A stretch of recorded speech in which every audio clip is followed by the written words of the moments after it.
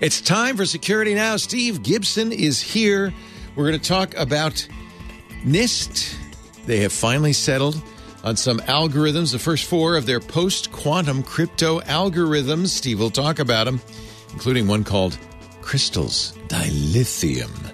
And Apple's extreme lockdown mode. Will Steve start using it? Plus, why you may not want to own a Honda automobile. Whew. It's all coming up next on Security Now. Podcasts you love. From people you trust. This is Twit. This is Security Now with Steve Gibson, episode 879, recorded Tuesday, July 12th, 2022, the Rolling Pwn. This episode of Security Now is brought to you by ExpressVPN. Make sure your online activity and data is protected with the best VPN money can buy. Visit expressvpn.com/securitynow right now and get 3 extra months free through our special link. And by Tanium.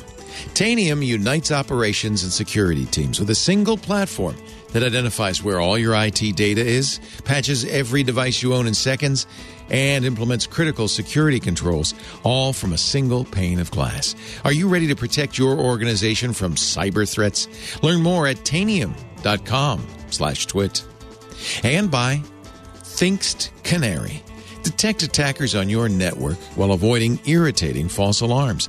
Get the alerts that matter. For 10% off and a 60-day money-back guarantee, go to canary.tools/twit and enter the code TWIT in the How Did You Hear About Us box.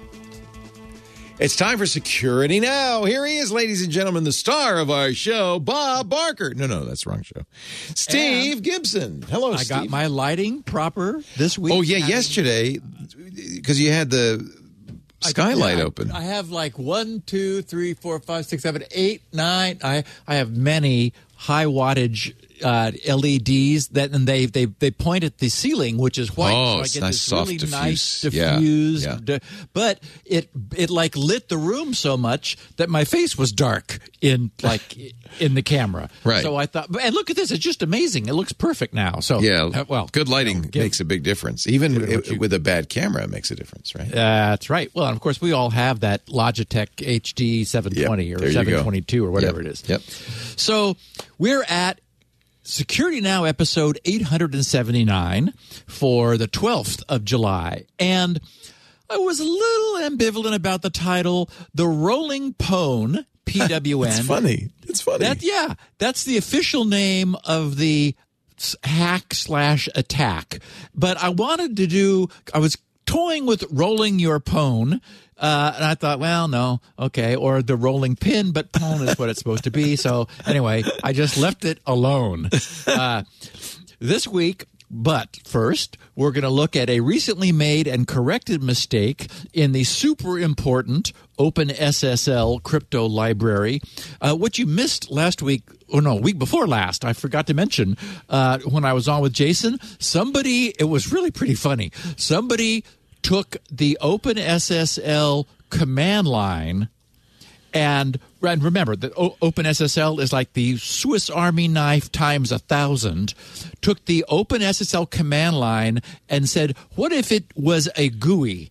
And so our picture of the week was that, and it took up 4 pages of our show notes. Wow. And that was for one tab of one subset of the OpenSSL commands. Those were the options for, I think it was like making a cert. And anyway, so it was just that's a GUI for you. Yeah. It was a fun picture of the week. But anyway, we're going to talk about a problem that was found and corrected in OpenSSL.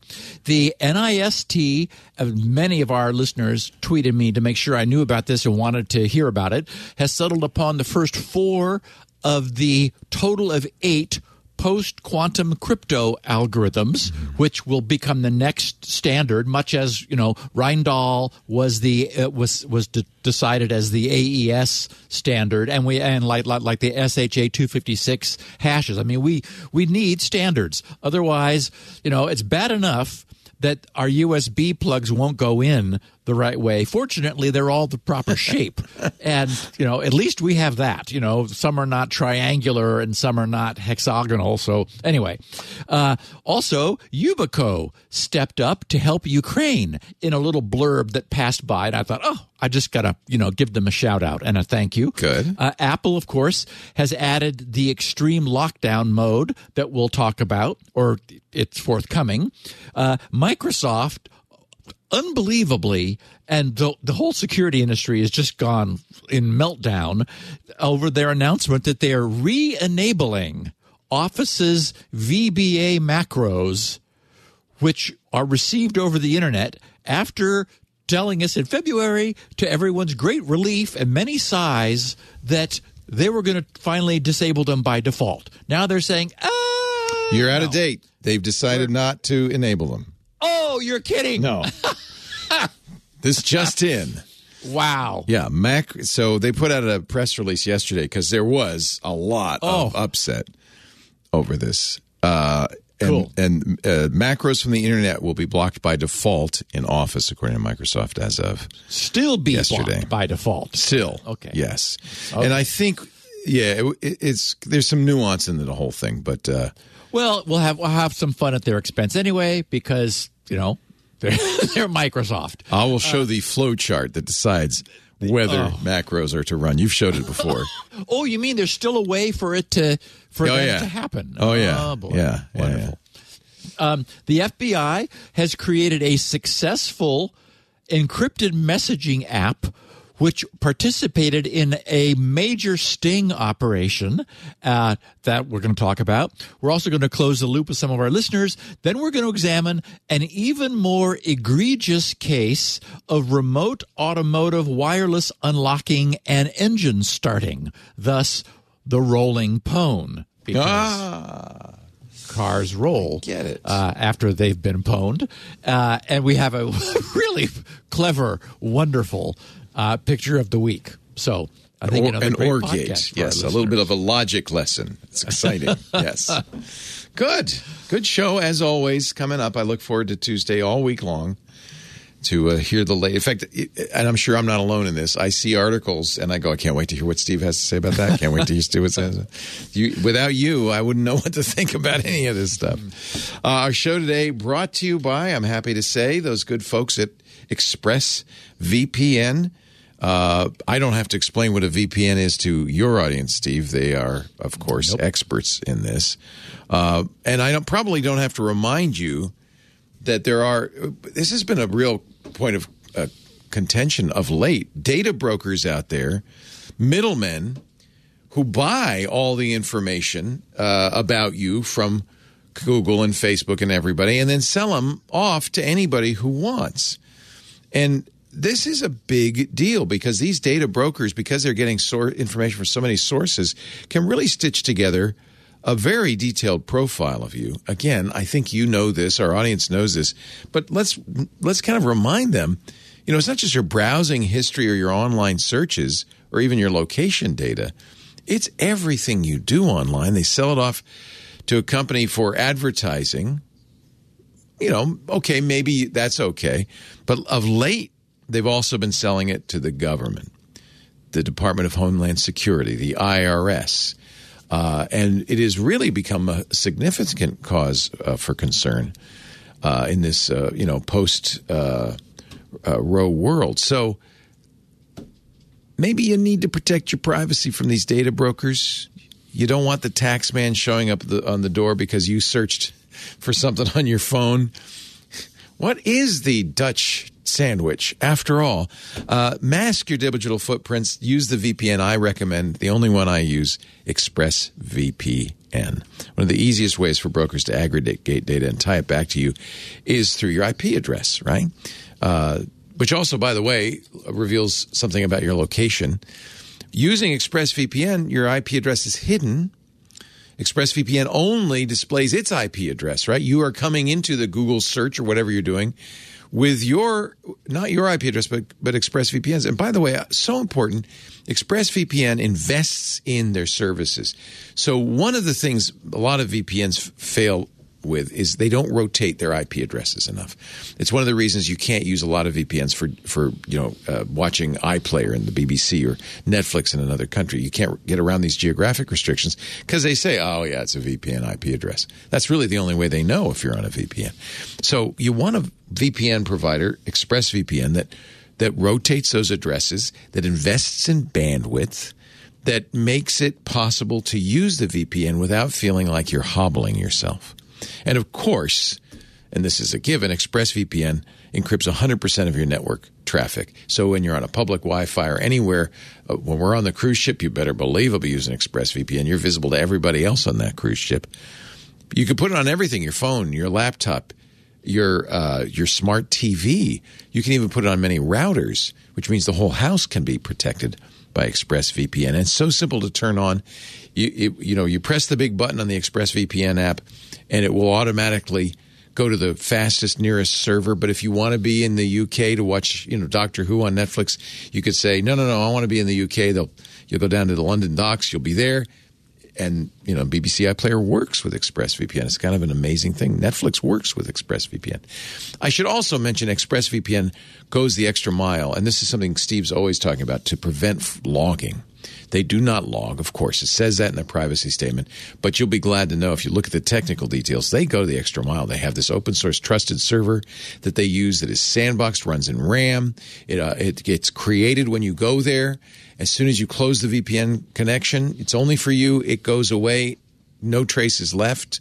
They also use a custom Debian distro, and it's refreshed and rebooted. The whole hard drive is wiped on a daily basis. I mean, they do all the things you would want somebody to do who's trying to protect your privacy. ExpressVPN.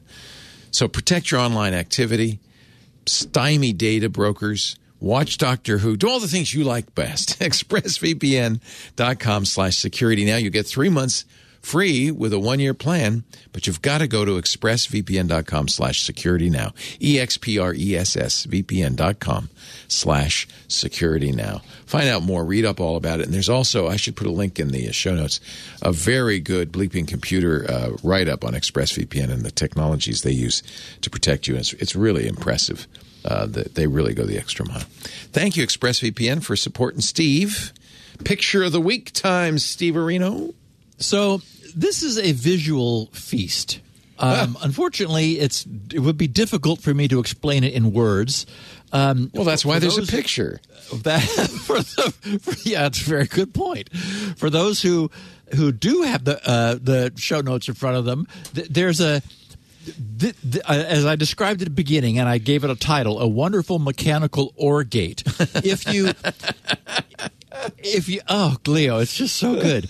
If you imagine that 6 different people had 6 different keys to 6 different padlocks.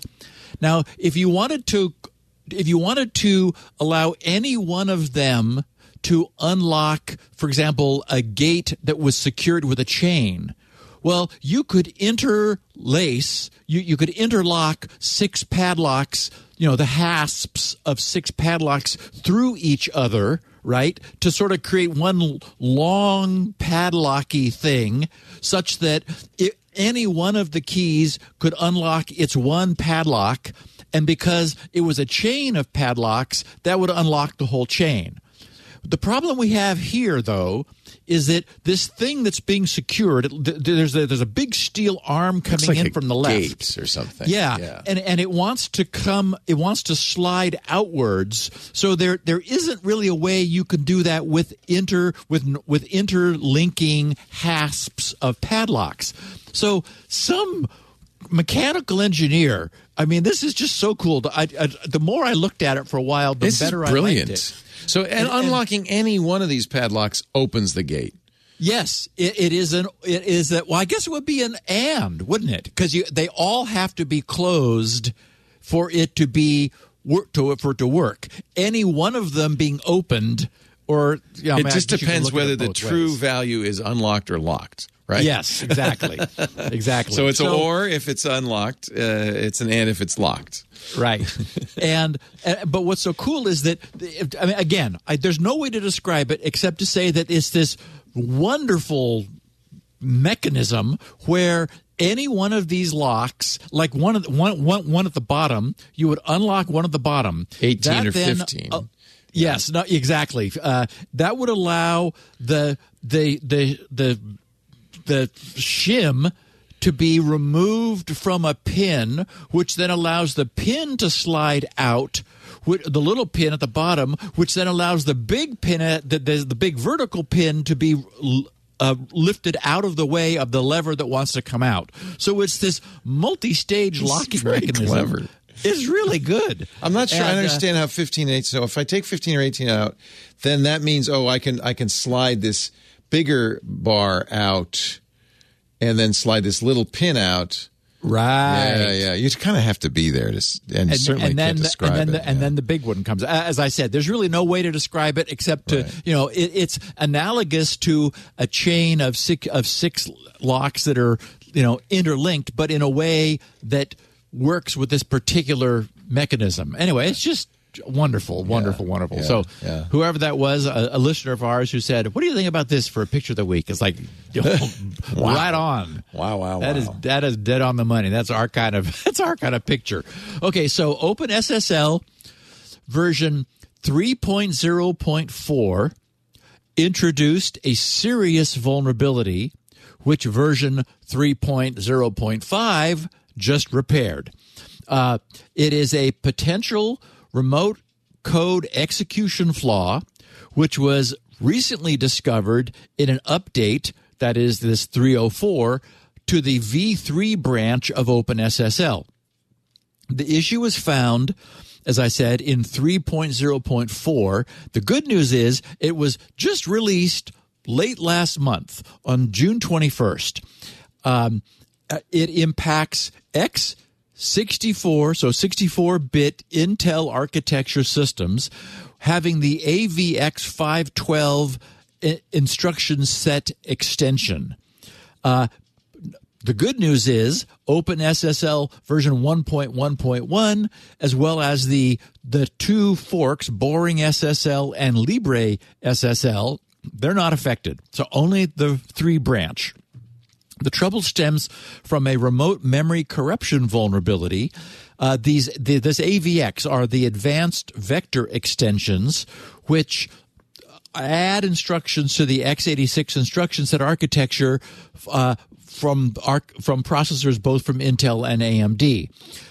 There was some interesting back and forth about this in the GitHub issue thread, where I think that the OpenSSL Foundation's guy, Tomas Mraz, he said, I do not think this is a security vulnerability. Of course, he didn't want it to be. He said, it is just a serious bug making the version 3.0.4 release unusable on AVX512 capable machines. Okay, so I guess he's saying that it will crash, but so like the certificates, it involved RSA certificates, so they won't work. But so that's a problem. A security researcher, Guido Vrinken, he said that it can be triggered trivially by an attacker. Another person participating in the thread, Alex Gaynor, wrote, I'm not sure I understand how it's not a security vulnerability. It's a heap buffer overflow that's triggerable by things like RSA signatures, which can easily happen in remote contexts, like he says, a TLS handshake. And the post-grad PhD student who originally discovered and reported the bug chimed into the thread, stating, he said that, quote, he says, although I think we shouldn't, as in should not, mark a bug as security vulnerability, in quotes, unless we have some evidence showing it can, or at least may, be exploited. He says it's necessary to release version 3.0.5 as soon as possible, given the severity of the issue, which is what did, in fact, soon happen. The issue has been assigned CVE 2022-2274 described in that CVE as a case of a heap memory corruption within RSA private key operations. The advisory notes that, quote, SSL/TLS servers or other servers using 2048-bit RSA private keys running on machines supporting AVX 512 IFMA instructions of the x86-64 architecture are affected by the issue. And calling it a serious bug in the RSA implementation, but still apparently not wishing to call it a vulnerability, the maintainers of OpenSSL said that the flaw could lead to memory corruption during computation that could be weaponized, sounds like a vulnerability to me, by an attacker to trigger remote code execution on the machine performing the computation.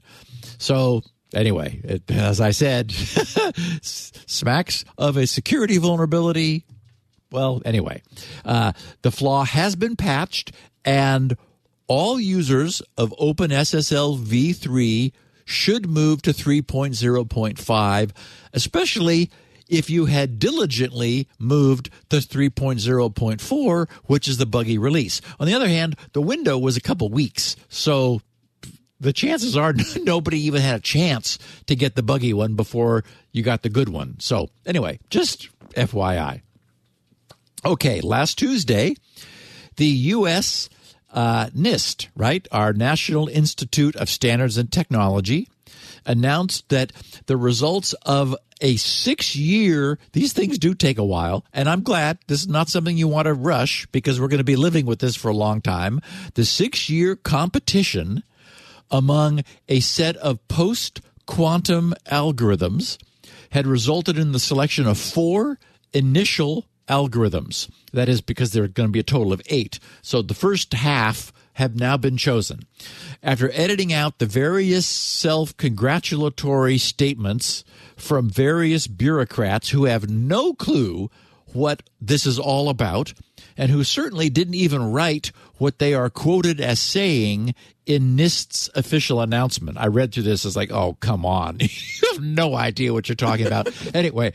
What are you talking about? I've always been a fan of elliptic curve cryptography. And that's right.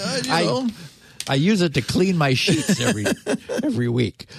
So here's what the people who actually wrote something about this and were involved in the choosing had to say. They said, the U.S. Department of Commerce's National Institute of Standards and Technology, NIST, has chosen the first group of encryption tools that are designed to withstand the assault of a future quantum computer, which could potentially crack the security used to protect privacy in the digital systems we rely on every day, as in today, such as online banking and email software. The 4 selected encryption algorithms will become part of NIST's post-quantum cryptographic standard, expected to be finalized in about 2 years. The announcement follows a 6-year effort managed by NIST, but not in any way poisoned by them. This has all been done open on GitHub in full public view, managed by NIST, which in 2016 called upon the world's cryptographers to devise and then vet encryption methods that could resist an attack from a future quantum computer, that is, one with more than 4 qubits, that is more powerful than the comparatively limited machines available today. Today's selection constitutes the beginning of the finale of the agency's post-quantum cryptography standardization project. And this is clearly a good thing. I don't remember, Leah, whether they were able to do the factorization of, what was it, 33 or it was something? Some ridiculous number. Yeah, it's like, okay. Oh, how hard is that, huh? We don't have to worry about it right now. I have to say, we are making progress. So this was a story a couple of days ago that scientists in Germany have showed spooky action at a distance of 20 miles. 2 atoms. So that's when That's when, you know, quantum entanglement. Yeah, quantum entanglement. And the two atoms somehow are communicating instantaneously across a distance of 20 miles. Not at light speed. Not at light speed. Much faster. Instantaneously. Yeah. Which tells you, you know, definitely a simulation. Okay. Or there's some dimension we don't know about in which those two atoms are right next to each other. Or are the same thing. Or the same thing. The whole idea of space could be just an illusion, right? There isn't actually any. It's mind-boggling that they're doing this. It hurts. It hurts. Yes. It hurts. Yes. Okay. 4 additional algorithms are under consideration still for inclusion in the standard, and NIST plans to announce the finalists from that round at a future date. NIST is announcing its choices, they wrote, in 2 stages because of the need for a robust variety of defense tools. As cryptographers have recognized from the beginning of NIST's effort, there are different systems and tasks that use encryption, and a useful standard would offer solutions designed for different situations. And that's, yes, you know, how many times have we talk about the toolbox that we have today and how cool it is that you can just put these things, these little components together in all different ways. Use varied approaches for encryption and offer more than one algorithm for each use case in the event one proves vulnerable. And that's what they've done here. You know, this is like it feels like we're beginning to understand collectively, you know, as a planet, how to do these sorts of things correctly. So explaining this for the masses, NIST added, encryption uses math to protect sensitive electronic information, including the secure websites we surf and the emails we send. Widely used public key encryption systems, which rely on math problems that even the fastest conventional computers find intractable, ensure these websites and messages are inaccessible to unwelcome third parties. However, a sufficiently capable quantum computer, which would be based on different technology than the conventional computers we have today, could solve these math problems quickly to defeat today's encryption systems.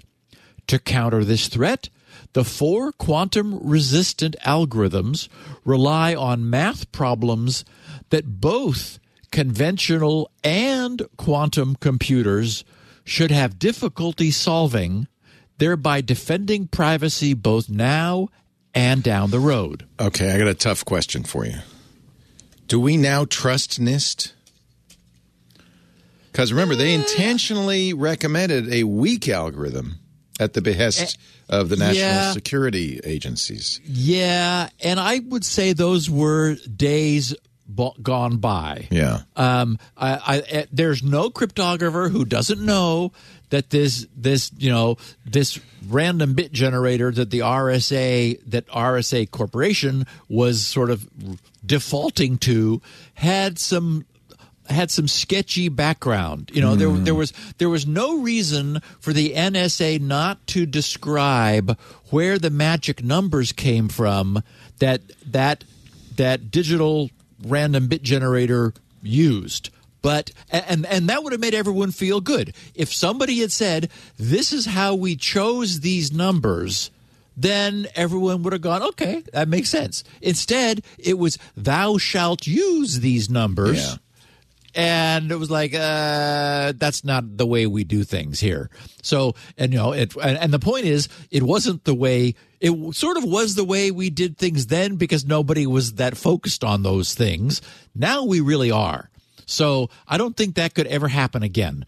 I mean, and so this is this was done very much like the way Reindahl was chosen, where a number of like really good candidates were examined and sample implementations code was created, and things like how fast can we make this work on a 64-bit x 64 architecture, and can we design algorithms which will not be subject to side channel attacks? I mean, just think about everything we've learned in the last 20 years. all of that is now rolled into this, and lots of debate. That's why it took 6 years, to decide this. So, in this case, these first 4 of the 8 total algorithms, the first 4 are designed for 2 main tasks, for which, as we know, encryption or crypto is typically used. General encryption, which is used to protect information exchanged across a public network, and digital signatures used for identity authentication. All 4 of the algorithms were created by academic experts collaborating openly from multiple countries and institutions. To provide for general encryption, NIST, and it's not NIST as much as it's the collective, and that's just it. NIST is sort of saying, yeah, we're going to do the press release, but it wasn't NIST that chose it. Is the point? It was everybody coming to a final agreement that, okay, to do encryption, we're going to use the Crystals-Kyber algorithm, which is what was chosen for encryption. And it was chosen because it uses comparatively small encryption keys, which 2 parties will be able to exchange easily, as well as very good speed of operation. On the digital signatures side, NIST and the collective selected 3 algorithms. I like this first one. I do too, Leo. It's the dilithium crystals algorithm. Yes! And then we also have Falcon, and we have Sphinx. It's actually Sphinx Plus, because there was some tweaking that was done later. So it's SPHINCS plus sign, which we're supposed to read as Sphinx Plus. Reviewers noted the high efficiency of the first 2, and NIST recommends Crystals Dilithium to be used as the primary algorithm, with Falcon for applications that need smaller signatures than Dilithium is able to provide. The third, and this is, again, why the thinking was so good on this, Sphinx Plus is somewhat larger and slower than the other 2, but it's valuable to have as a backup for the reason that it is based on entirely different math than all of the other 3 NIST selections. The other ones are based on lattice math, and Sphinx isn't. So again, we've learned that where crypto is concerned, there's nothing wrong with using a belt and some suspenders. As I said, the first 3 of the 4 selected algorithms are based on a family of math problems known as structured lattices, which is why the word crystal appears as part of the names of the first 2, while Sphinx Plus uses hash functions.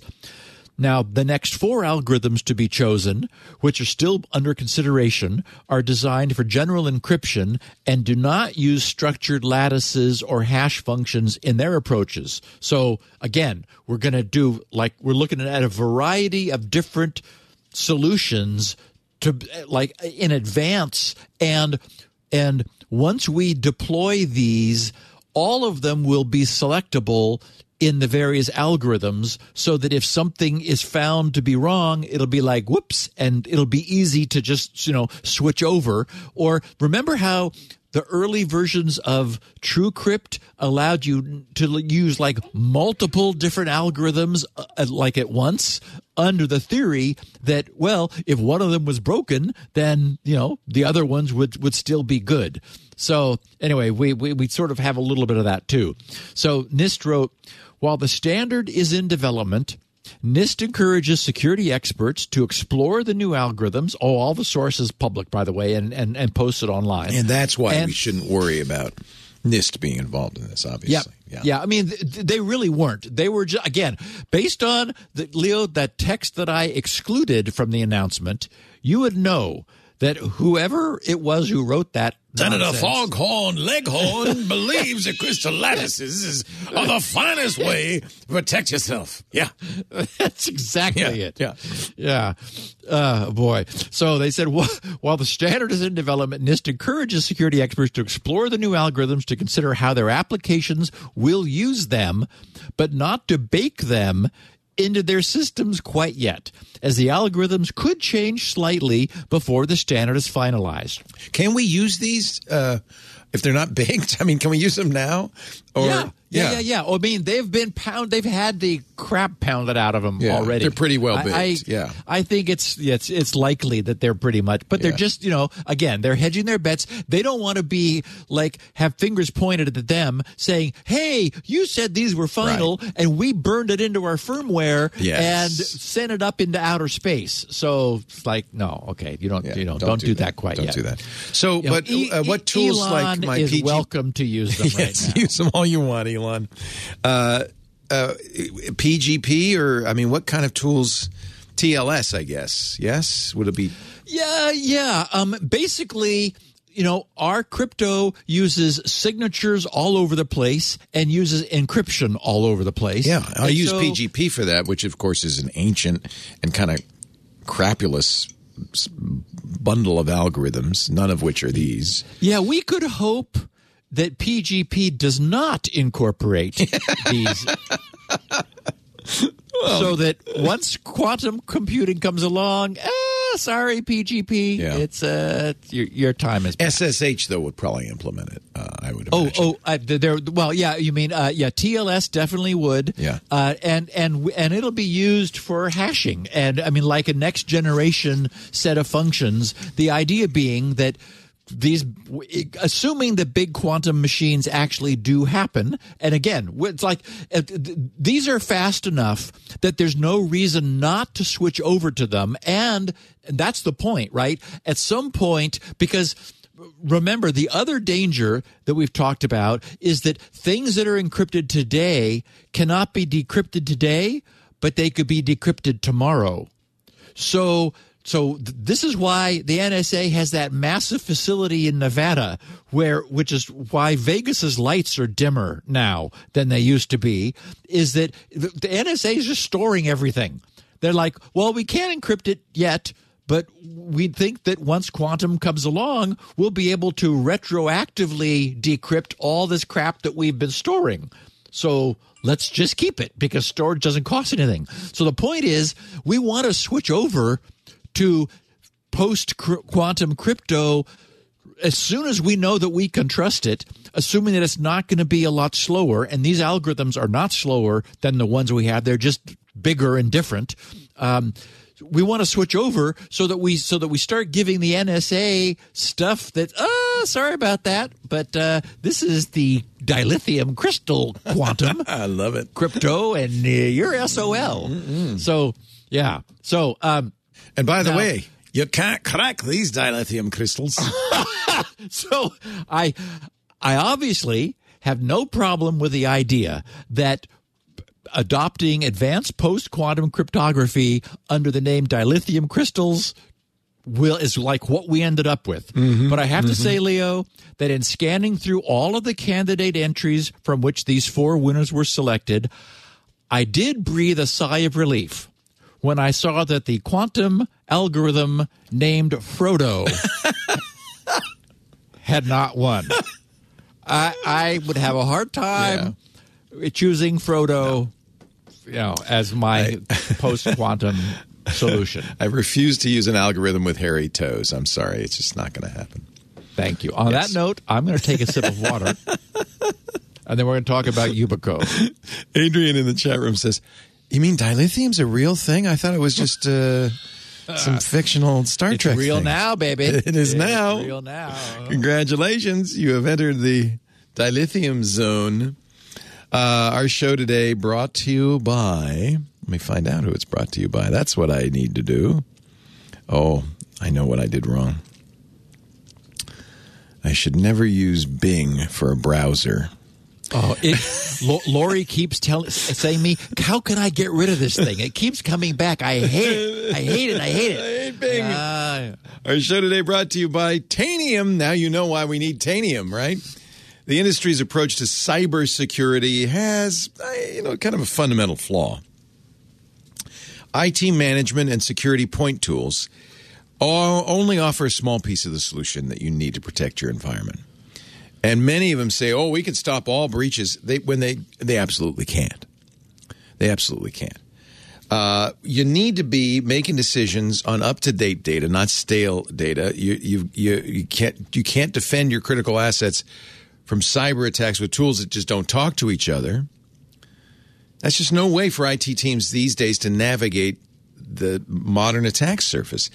It's time for a better approach, a different approach. And Tanium is one of those young disruptors that is changing the way we think about security. They say it's time for a convergence of tools, endpoints, and IT ops and security. They've got solutions for every sector: government entities, education, financial services, retail, healthcare. You can trust their solutions for every workflow that relies on endpoint data. And all in one, you get asset discovery and inventory, so you know instantly exactly what IT assets you have. They've got risk and compliance management, which means you can find and fix vulnerability at scale and instantly. I mean, really, literally seconds. They've got very powerful threat hunting, which lets you hunt for sophisticated adversaries in real time. Client management automates operations from discovery to management. Sensitive data monitoring, because after all, the data is what's important, right? You can index and monitor sensitive data globally in seconds and know when it's been changed, when it's been modified, when it's not all there. Tanium protects organizations where other endpoint management and security providers have failed. One platform. Tanium identifies where all your data is across your entire IT estate, can patch every device you own in seconds, can implement critical security controls, all from a single pane of glass. Just ask Tanium users like Kevin Bush, Vice President of IT at Ring Power Corp. He says, quote, Tanium brings visibility to one screen for our whole team. If you don't have that kind of visibility, you're not going to be able to sleep at night. With real-time data comes real-time impact. If you're ready to unite operations and security teams with a single source of truth, confidently protect your organization from cyber threats, it's time you met Tanium. Tanium. To learn more, visit Tanium.com/twit. Tanium.com/twit. Because there's no way to be secure with silos, right? Break those silos down between operations and security with Tanium. Tanium.com/twit. Please use that URL so they know you heard it here. And we thank Tanium so much for supporting security now. Back to you, Steve.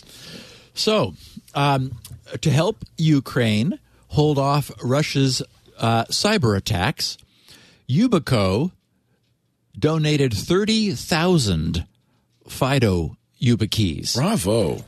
I know. I thought that was so neat. I just happened to see it in passing.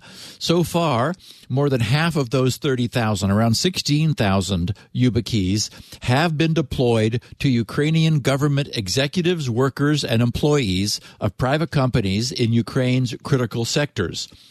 The initiative is being coordinated by a company named Hideez, Hideez, which I guess ID as in identity, Hideez. They're a Ukrainian security firm specializing in identity services and FIDO consultancy, so they know their way around FIDO. Earlier this spring, Hideez secured a donation of 30,000 YubiKeys from Yubico. And way to go, Stina. Since then, Hideez's staff has been working with Ukrainian government agencies like the Ministry of Digital Transformation, the National Security and Defense Council, and the State Service of Special Communications and Information Protection, that's the SSCIP of Ukraine, to ensure the devices can be, it's one thing to have YubiKeys, right? But you got to know what to do with them. So they're ensuring that the devices can be imported into the country, that government infrastructure is prepared for the YubiKeys rollout, and that the recipients receive the necessary training to know how to use them. So the idea is that once government and critical sector workers have a security key as an extra layer of protection, their accounts would finally be safe from what amounts to an onslaught of nonstop spear phishing attacks, which have been constantly hitting their inboxes every day. Yuri Ackerman, VP of War Efforts at Hideez, told the publication Risky Business, he said, "We got YubiKey certified, so they are allowed to be deployed into Ukraine instances. He said, we have quite a few ministries that have moved a lot of their stuff to G Suite and Azure. With them, it's quite easy. We just give them a key. We made instructions in Ukrainian, video instructions, and so on, so it's really fast. We had a department that pretty much moved to using FIDO, like 500 people, in less than a week because they just needed to understand their policies, read our documentation, and that's it. They just give the keys and roll them, and voila. So, meanwhile, efforts are underway to roll out the keys to individuals in other departments. You know, they still have, 17,000 of them available, or 14,000 rather, including those without the proper server-side infrastructure. In these cases, Ackerman says, HIDES has been providing the government with the company's solutions at minimal costs. Anyway, as I said, I just happened upon this nice bit of news and wanted to acknowledge what Yubico had done to help Ukraine in their war effort. Is FIDO related to passkeys, FIDO 2? Yes. FIDO was the original, and that was the one which didn't get off the ground because it absolutely is tied to a hardware token, whereas FIDO 2, you're allowed to use devices that have some sort of biometrics in order to do the unlocking. Same concept, really. Yes. Yeah. Yes, same concept. Cool. So, Apple's new. I should mention though also that FIDO 2 uses WebAuthn also as its protocol to the web server, whereas FIDO is not a WebAuthn user. Oh, okay. So you have to have specific support for FIDO on the server side, which is why HIDES is having to bring in some of its own technology where that's not available. Got it. Yeah. So Apple's new extreme lockdown mode, and extreme is their word, which I thought was kind of fun.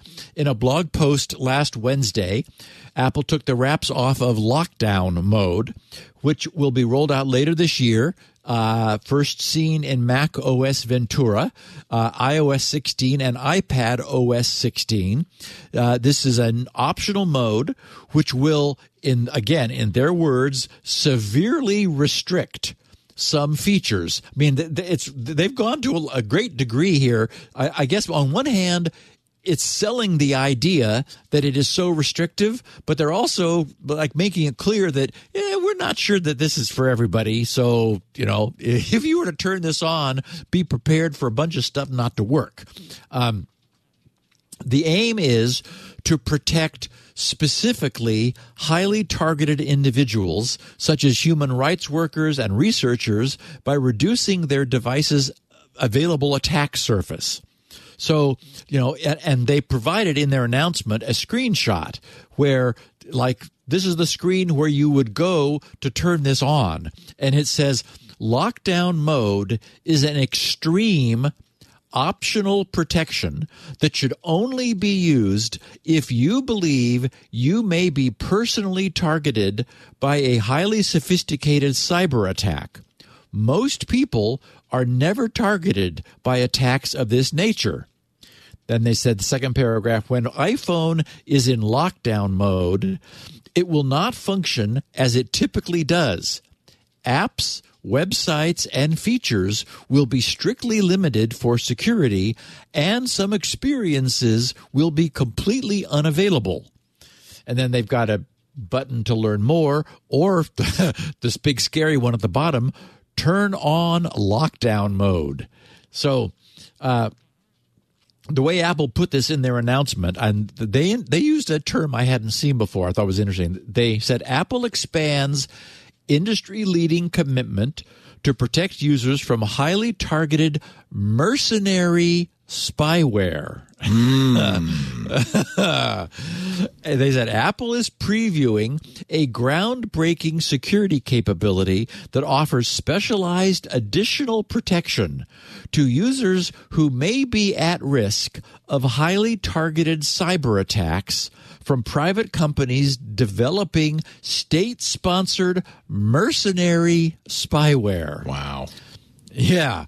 They said Apple today detailed 2 initiatives to help protect users who may be personally targeted by some of the most sophisticated digital threats, such as those from private companies developing state-sponsored mercenary spyware. Okay, we get the message, Apple. Lockdown mode, the first major capability of its kind, coming this fall with iOS 16, iPadOS 16, and macOS Ventura, is an extreme optional protection for the very small number of users who face grave targeted threats to their digital security. Apple also shared details about the $10 million cybersecurity grant it announced last November to support civil society organizations that conduct mercenary spyware threat research and advocacy. In other words, researchers who were going to dig into what this is all about. They said Apple's head of security engineering and architecture was quoted, Apple makes the most secure, blah, blah, blah, mobile devices on the market. You can always tell when you're reading from an Apple press release. Yeah, blah, exactly. blah, blah. Right. Okay. Lockdown mode, he said, is a groundbreaking capability that reflects our unwavering commitment to protecting users from even the rarest, most sophisticated attacks, which we're unable to block. Okay, he didn't really say that. While the vast majority of users will never be the victims of such highly targeted cyber attacks, we will work tirelessly to protect the small number of users who are. That includes continuing to design defenses specifically for these users, as well as supporting researchers and organizations around the world doing critically important work in exposing mercenary companies that create these digital attacks. Lockdown mode, he said, offers an extreme optional level of security for the very few users, and they really don't want you to turn this on, but they want you to feel very special if you do, because of who they are or what they do. May be personally targeted by some of the most sophisticated digital threats, because after all, otherwise it wouldn't get through the regular iOS security, such as those from, and we're naming names, the NSO Group and other private companies developing state-sponsored mercenary spyware. Turning on lockdown mode in iOS 16 and iPadOS 16 and macOS Ventura, you might as well just turn off your device. No, it doesn't say that. Further hardens device defenses and strictly limits certain functionalities, sharply reducing, and I actually believe in this a lot, the attack surface that potentially could be exploited by highly targeted mercenary spyware. Okay, so at launch, lockdown mode includes the following protections. We have 5. Messages. Most message attachment types other than images are blocked. Some features like link previews are disabled because, yes, those could be abused. Web browsing. Certain complex web technologies, bravo Apple, like just-in-time JavaScript compilation. Remember, we saw Microsoft experimenting with disabling that in Edge because it just seems to be where all the problems are. Just-in-time JavaScript compilation are disabled unless the user excludes a trusted site from lockdown mode. Third, Apple services, incoming invitations and service requests, including FaceTime calls, are blocked if the user has not previously sent the initiator a call or a request. Wired connections with a computer or accessory are blocked when iPhone is locked. And maybe you guys talked about this over on MacBreak. I'll ask you about that in a second, Leo. Sure. And finally, configuration profiles cannot be installed, and the device cannot enroll into mobile device management while lockdown mode is turned on. So, to my eye, these all sound like very useful and sane restrictions. You bet. They would not hugely impact even most users, I think, while they would very clearly and significantly restrict the device's attack surface. So I say bravo, Apple, nice going. I'm sure that they've closely looked at the history of the way their devices have been compromised and then took steps to address future threats in a way that will keep their devices useful and usable while being far less easily compromised. So again, bravo. So, Leo, that fourth thing, wired connections with a computer or accessory are blocked when iPhone is locked. This is how I interpreted it, and the panel seemed to agree. That's so that you can charge but not have a data connection with a USB port, right? So it's to prevent you from plugging your iPhone into some strange port, and actually allows you to do so. It's like your USB condom, I think. So, because what happens normally with an iPhone, when you plug in a USB cable to a device, it says, do you trust this device? You say yes, and now you can exchange data, which is obviously risky. That's very, very I think smart. it's good. It's a built-in condom for your built-in condom. That's how Apple should sell it, I think, a rubber for your phone. Most of you will not need a built-in condom. But I had a question about the just-in-time stuff. Didn't we talk about that at one point, that Google's research showed that just-in-time JavaScript was problematic? Yeah, it was Microsoft that was doing this because now they have Bing, and as we know, Bing is now based on the Chromium engine, and so it was their analysis that showed, I think it was 80% of the problems that they were seeing in JavaScript resulted from tiny flaws in this, like squeezing every last bit of performance out of JavaScript. And what they were saying was, maybe 5 years ago, 10 years ago, computers were still slow. I mean, remember back then we didn't want to use encryption because it slowed down things. Yeah. It was too slow. Now it's like, bring on, we're going to go quantum, baby. We're going to do dilithium encryption. So, anyway, so Microsoft said, hey, just turn this off and you're going to be automatically protected from 80% of the problems that we're having. So Apple is saying the same thing. And it's not like turning off JavaScript. It's just turning off the JIT compiler or JIT playback. So you frankly maybe would run a little slower, probably not on a modern machine, and it eliminates a lot of those security flaws. So I think that's I agree with you. This didn't seem too onerous. No. Google has their superior security where you have to have 2 Titan keys and all of that. I tried that for a while, and you lose so much functionality from Google that wasn't worth doing it. But I could see turning this on for a normal person.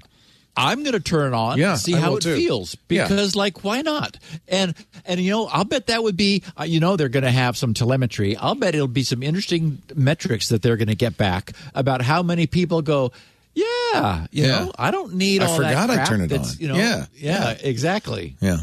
It's all the things that people do that are dangerous, like links in messages and the message rendering engines. I also use my Security Now knowledge on MacBreak Weekly about that because we talked about, this is where you see a lot of flaws on Windows as well as on Apple products with this interpreter that has to somehow render this content in messages. And it's often a security issue. Yep. Okay, so as you said, it's already the case that Microsoft is not going to do what they said they were going to do last week, which really confused the hell out of people, caused such a hubbub. Although Paul Ducklin, who writes for Sophos, I loved what he said about this, and I'll share it just because it's a great blast from the past. So that everyone understands, this macro abuse that we've suffered for so long and I remember when they announced it at the beginning of the year, Leo, you and I back in February, we're looking at the notice bars that used to be and that would be, where it was so easy for you to like click on allow macros. And so, like, you'd get some piece of email, and it would say, oh, this is not going to display properly unless you allow macros. Click here. It's like, who would not click that? Of course you would, because, it's like telling you to click it. And so Microsoft said, oh, no, okay, we realize this has been causing lots of problems. We're going to turn this off. So what shocked everybody was when they said, we're not going to tell you why. And they actually refused to tell people why exactly they changed their mind, but they announced last week they were going to do that. Anyway, so in Sophos, Paul said, "Remember 1999?" Well, he said the Melissa virus called, it's finding life tough in 2022. He said it's demanding a return to the freewheeling days of the last millennium, when office macro viruses didn't face the trials and tribulations they do today.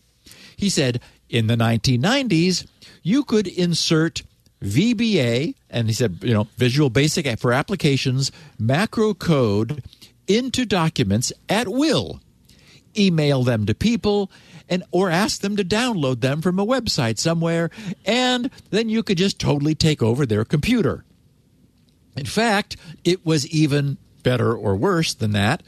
If you created a macro subroutine with a name that mirrored one of the common menu items, such as file save or file print, then your code would magically and invisibly be invoked whenever the user activated that option.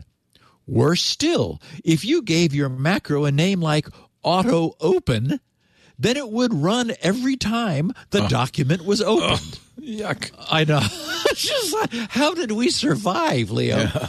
And he says, even if the user only wanted to look at it, and if you installed your macros into a central repository known as the global template, your macros would automatically apply all the time. Worst of all, perhaps an infected document would implant macros into the global template, thus infecting the computer, and the same macros, when they detected they were running from the global template but the document you just opened was uninfected, could copy themselves back out again to that document. He said that led to regular perfect storms of fast-spreading and long-running macrovirus outbreaks. Simply put, once you'd opened one infected document on your computer, every document you opened or created thereafter would, or at least could, get infected as well, until you had nothing but infected office files everywhere. Everywhere. Nice. As you can imagine, he said, at that point in the game, any file you sent or shared with a colleague, customer, prospector, investor, supplier, friend, enemy, journalist, random member of the public would contain a fully functional copy of the virus ready to do its best to infect them when they opened it, assuming they weren't infected already. And if that wasn't enough on its own, Office macro malware could deliberately distribute itself instead of waiting for you to send a copy to someone by reading your email address book and sending itself to some, many, or all of the names it found there. The first macro malware, which spread by means of infected Word files, appeared in late 1995 and was dubbed Concept. Remember that? Because at that time, it was little more than a proof of concept. And the concept virus was a thing. That's what it was. But it quickly became obvious that malicious macros were going to be more than just a passing headache. Microsoft was slow to come to the cybersecurity party, carefully avoiding terms such as virus, worm, Trojan horse, and malware, resolutely referring to the concept virus as nothing more than a prank macro. Over the years, however, Microsoft gradually implemented a series of functional changes in Office by incrementally, for example, variously, first, making it easier and quicker to detect whether a file was a pure document, thus swiftly differentiating pure document files and template files with macro code inside. In the early days of macro viruses, back when computers were much slower than today, significant and time-consuming malware-like scanning was needed on every document file just to figure out if it needed scanning for malware. He says Microsoft also made it harder for template macros to copy themselves out into uninfected files. Unfortunately, although this helped to kill off self-spreading macro viruses, it didn't prevent macro malware in general. Criminals could still create their own booby-trapped files up front and send them individually to each potential victim, just as they do today, without relying on self-replication to spread further. He also noted that Microsoft popped up a dangerous content warning so that macros couldn't easily run by mistake. As useful as this feature is, he wrote, because macros don't run until you choose to allow them, crooks have learned how to defeat it. They typically add content to the document that helpfully explains which button to press, often providing a handy graphical arrow pointing at it. Click allow. Here. Click here. Yes, yeah. With a little and giving a believable reason that disguises the security risk involved.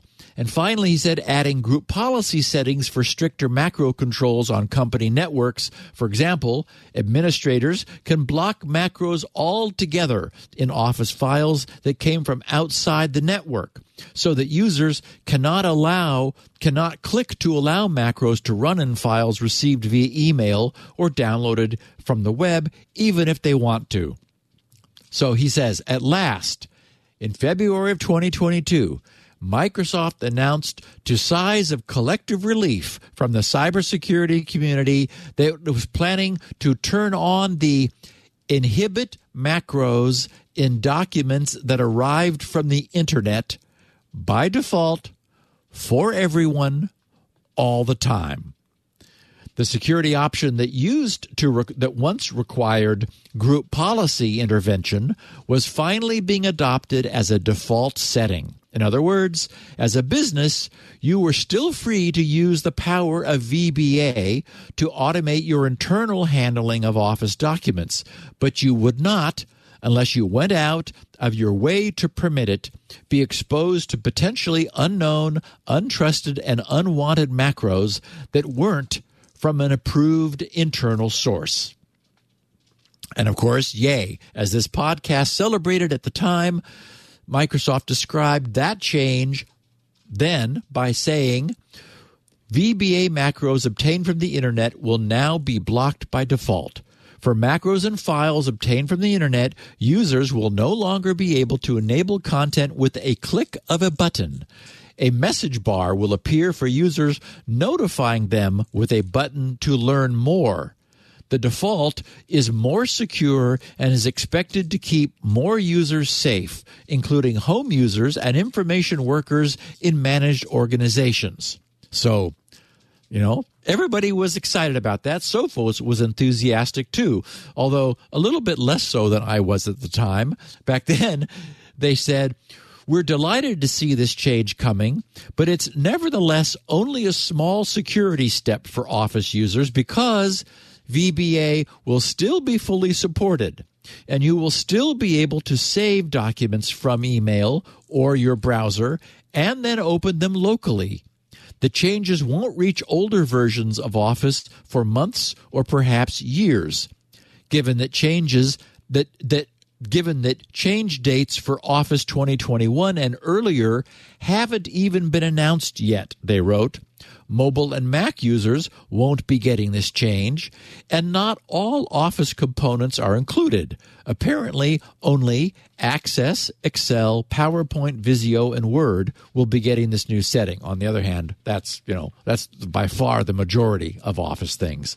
So, anyway, Leo, you have the news I was reporting yesterday was that they decided, actually, what Microsoft said last week was, following user feedback, right, we have rolled back this change temporarily, more temporarily than I thought, while we make some additional changes to enhance usability. They said this is a temporary change, and we are fully committed to making the default change for all users. Regardless of the default setting, customers can block Internet macros through the group policy settings described in the article, block macros from running in Office files from the Internet. We will provide additional details on timeline in upcoming weeks. And oh boy, look at that. So you know what happened, which was until recently, it would be a pop-up. It'd say there's a macro in here, and then be a button that said, yeah, go ahead, run it. And that was just too easy.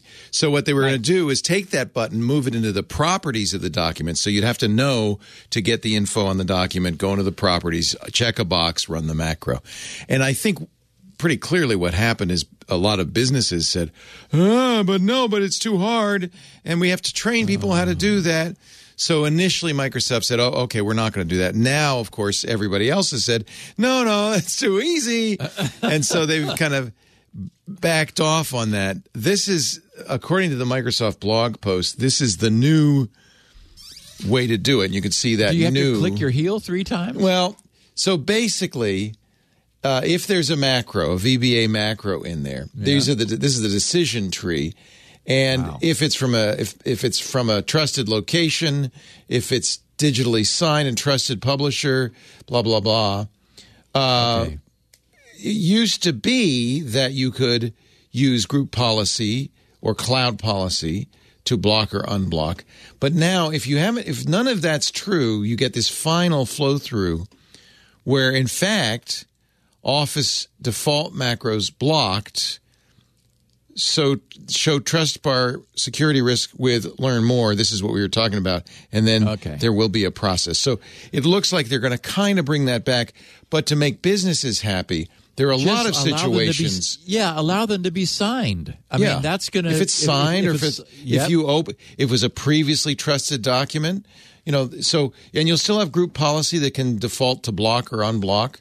So this actually is Microsoft. Boy. They have to compromise all the time because business users, right? Yep. It is so sad, though, that it is so difficult to turn up the security. Well, and now you know why. Now you know why. Every business says, well, yeah, but I don't want to retrain employees. We need those macros. We use them in our, weekly spreadsheet flow, and we don't want to have them do all that. So. Wow. I think this is the process, and it's a good process ultimately, where all the stakeholders get to weigh in. Then you push it in the direction you want to incrementally. Just like Google does, right? And so you can see Microsoft's heart is in the right place. They want to do this, and they're just going to do it in a way that it doesn't upset people as much as it did, I guess. Yeah. It should be, for all Microsoft home users, it should be off. But they're not going to do that either. Yeah, you're right. That would absolutely. Yeah. Anyway, so they rolled back the rollback. Wow. That's what TechCrunch's headline is Microsoft reverses its reversal.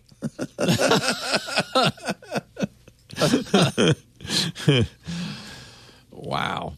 Okay, so Motherboard published an interesting story under the headline, "This is the code the FBI used to wiretap the world." Yeah, wasn't that interesting? Yes. And they followed that opening up with the subheading, "Motherboard is publishing parts of the code for the Anam encrypted messaging app, which was secretly managed by the FBI in order to monitor organized crime at global scale." And you nailed it, by the way.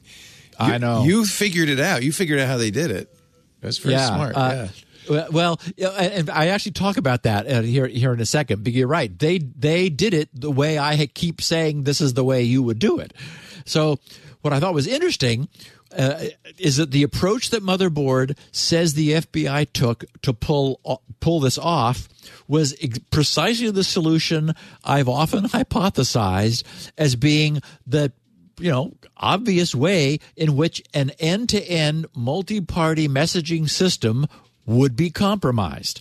So here's how Motherboard's story begins. They said the FBI operation in which the agency intercepted messages from thousands of encrypted phones around the world was powered by what Motherboard described as, actually they had people describing as cobbled together code. Okay, I disagree with the characterization. They used open source code for XMPP encrypted messaging system. So it's like, okay, I guess you could describe open source as cobbled together. It all kind of is, but okay. Anyway, they said Motherboard has obtained that code and is now publishing sections of it that show how the FBI was able to create its honeypot. The code shows that the messages were secretly duplicated and sent to a ghost contact that was hidden from the user's contact lists. This ghost user, in a way, was the FBI and its law enforcement partners reading over the shoulder of organized criminals as they talked to each other. Now, our listeners will recall that this has been my greatest criticism of any supposedly private and secure system where a user's keys are being in any way managed for them.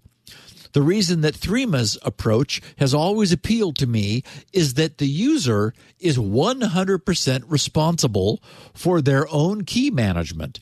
And as we've often observed, if you're not managing your own keys, someone or something is managing them for you, because the one thing any secure and private instant messaging system needs is keys. The point being, key management must be occurring somewhere. So if it's not something you're doing for yourself, then you don't have any direct control over what's going on. Okay, now that's not to say that I think people should be doing their own key management. When today's podcast is finished, I'll shoot an iMessage to my wife, Lori, and let her know that I'm heading home. My point is, top-level state secrets are not being exchanged in my iMessages. The fact is, when you get right down to it, no consumer smartphone can really be trusted absolutely. But again, most people don't need that level of secrecy. Anyway, Motherboard continues. They wrote, last year, the FBI and its international partners announced Operation Trojan Shield. I love the name. In which the FBI secretly ran an encrypted phone company called Anom for years and used it to hoover up tens of millions of messages from Anom users. Anom was marketed to criminals and ended up in the hands of over 300 criminal syndicates. You gotta love this, worldwide. The landmark operation has led to more than 1,000 arrests, including alleged top-tier drug traffickers and massive seizures of weapons, cash, narcotics, and luxury cars. So, wow, the FBI mounted a good old-fashioned high-tech sting operation. Good going. But Motherboard doesn't sound very impressed with the FBI's coders. They wrote, Motherboard has obtained the underlying code of the Anom app and is now publishing sections of it due to the public interest in understanding how law enforcement agencies are tackling the so-called going dark problem, where criminals use encryption to keep their communications out of the hands of the authorities. Now, okay, I'm unconvinced that there's any true public interest here, but okay. Mostly Motherboard seems to want to embarrass the FBI over what they think is the low quality of the code.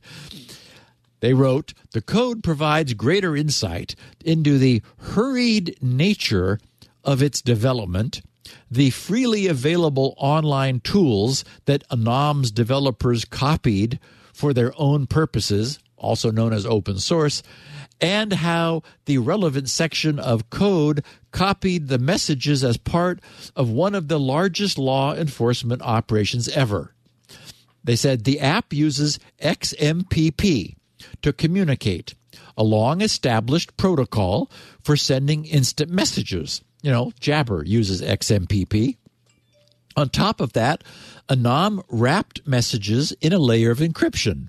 XMPP works by having each contact use a handle, they wrote, that in some way looks like an email address. For Anom, these included an XMPP account for the customer support channel that Anom users could contact.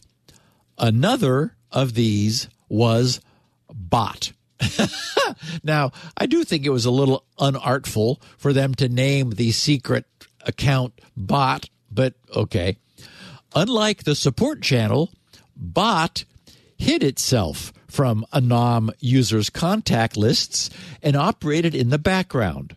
According to the code and to photos of active Anom devices obtained by Motherboard. In practice, the app scrolled through the user's list of contacts, and when it came across the bot account, the app filtered that out and removed it from view. So in that sense, a little bit like having a rootkit.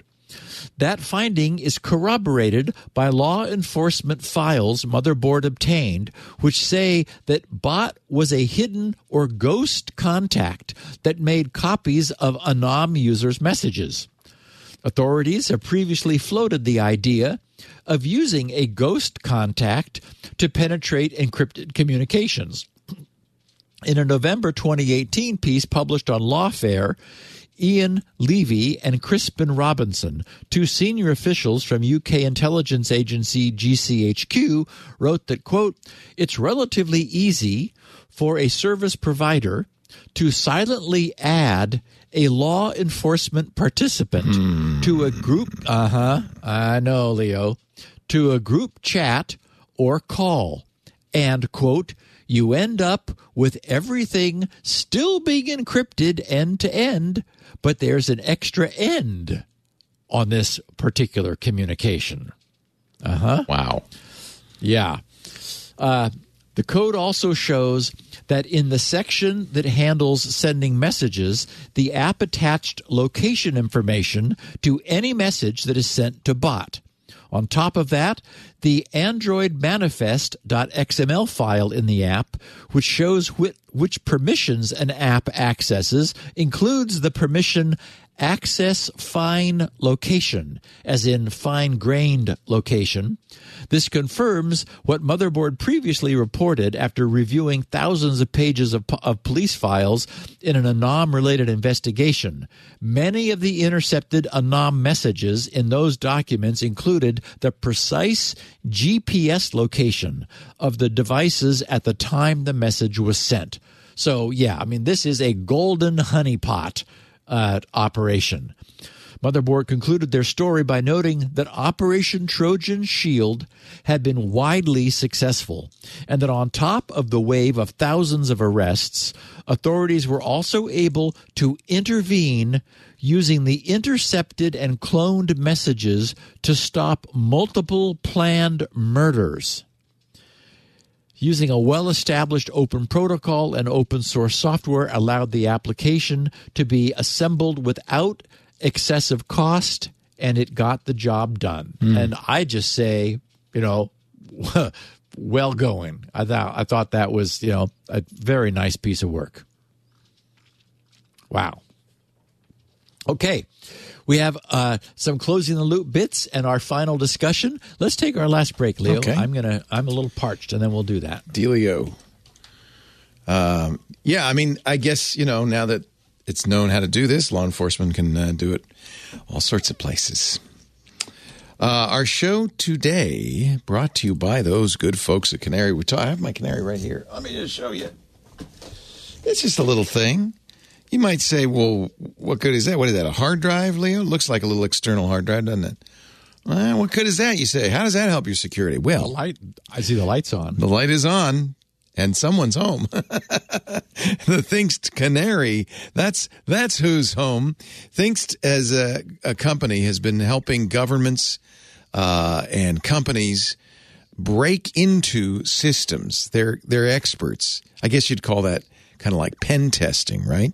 And they've taken what they've learned over 2 decades of teaching companies and militaries and governments how to break into networks and built the Canary, a honeypot that's trivially easy to deploy and yet is going to give you the information you absolutely need, because after all, it's one thing to keep people out, but if somebody gets in and they're going to get in eventually, how do you know they're there? On average, it takes a company 191 days to realize there's been a breach. That's more than 6 months. In some cases, remember the Starwood hack was years.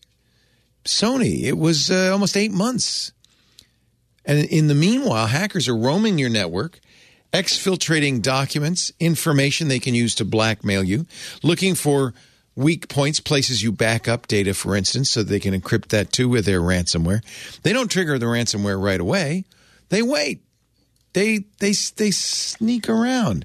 They time it perfectly. Unless you've got something like this, the Thinkst Canary. Security is a layered thing. I'm acknowledging that. But this is one of the most important layers. The device that lets you know somebody's in your network. And what's great about the Canary, you don't get a lot of false alarms. You don't get any false alarms. You just get the alerts that matter, and you get them in a way that you want, whether it's email or text message. You get a Canary console with your Canaries. They can notify you through Slack. It supports webhooks, which that means you can notify you in a lot of ways. It supports syslog. A lot of people like to do it that way. There's an API. You could write your own little alerter. And when you get an alert, it's going to tell you somebody tried to get into your Canary.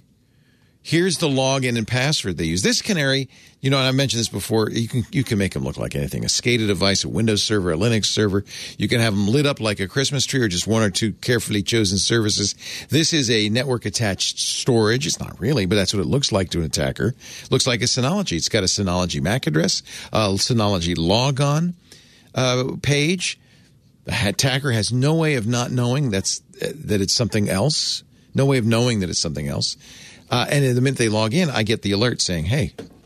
And by the way, it will also alert you that somebody's probing the network.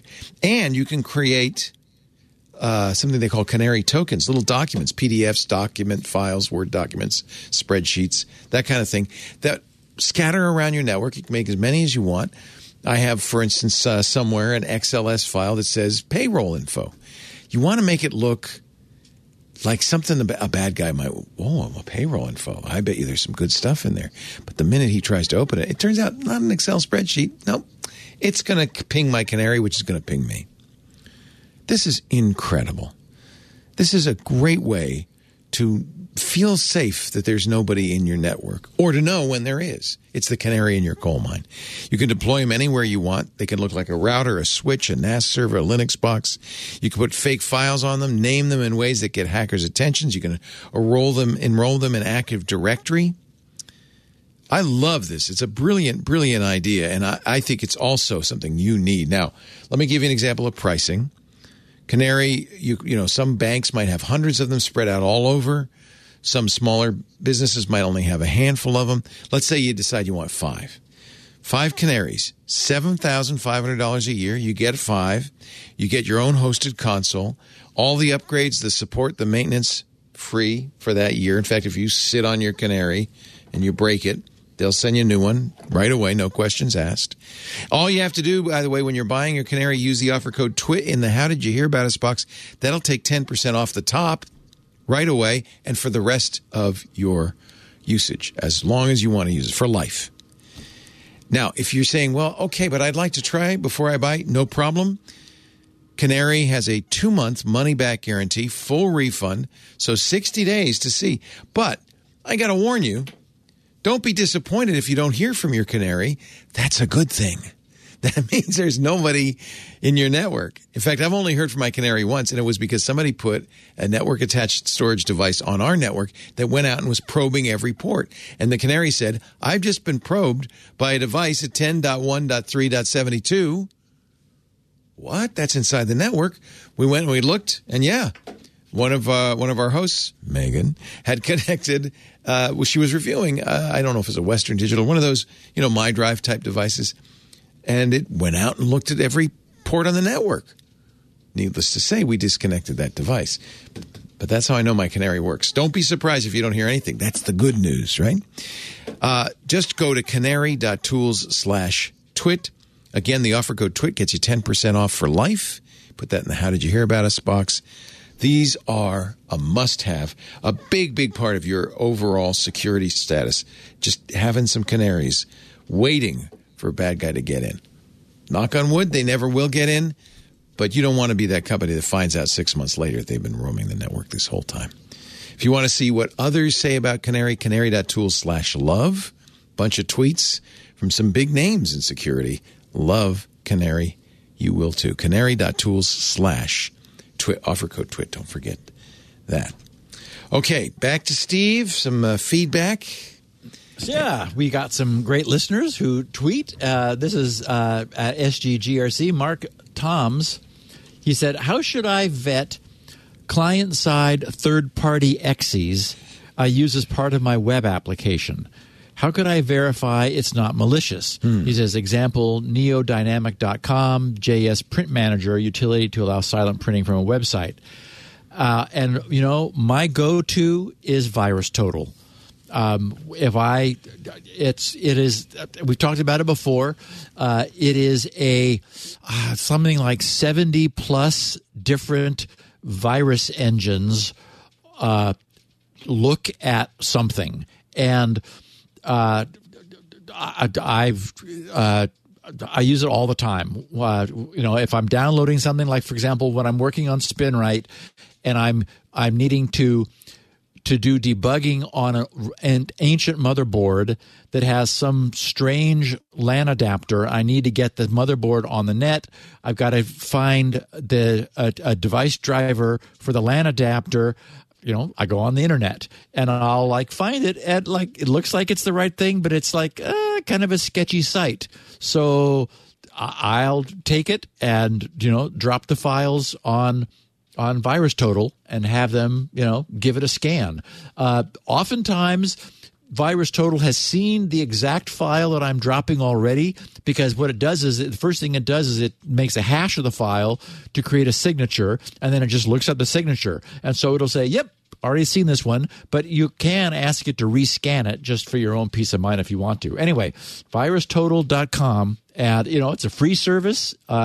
They're getting the benefit of lots of input from people who are wondering what this is. Yeah, and I know anybody who's listening to the podcast has heard me talk about it often, because that's what security researchers use. And they'll, in fact, if they find something, they're able to go back and look at the first time that somebody else submitted it to VirusTotal in order to get some sense for how long a piece of malware has been roaming around the internet. So anyway, a great solution for just checking out stuff that you're not sure about.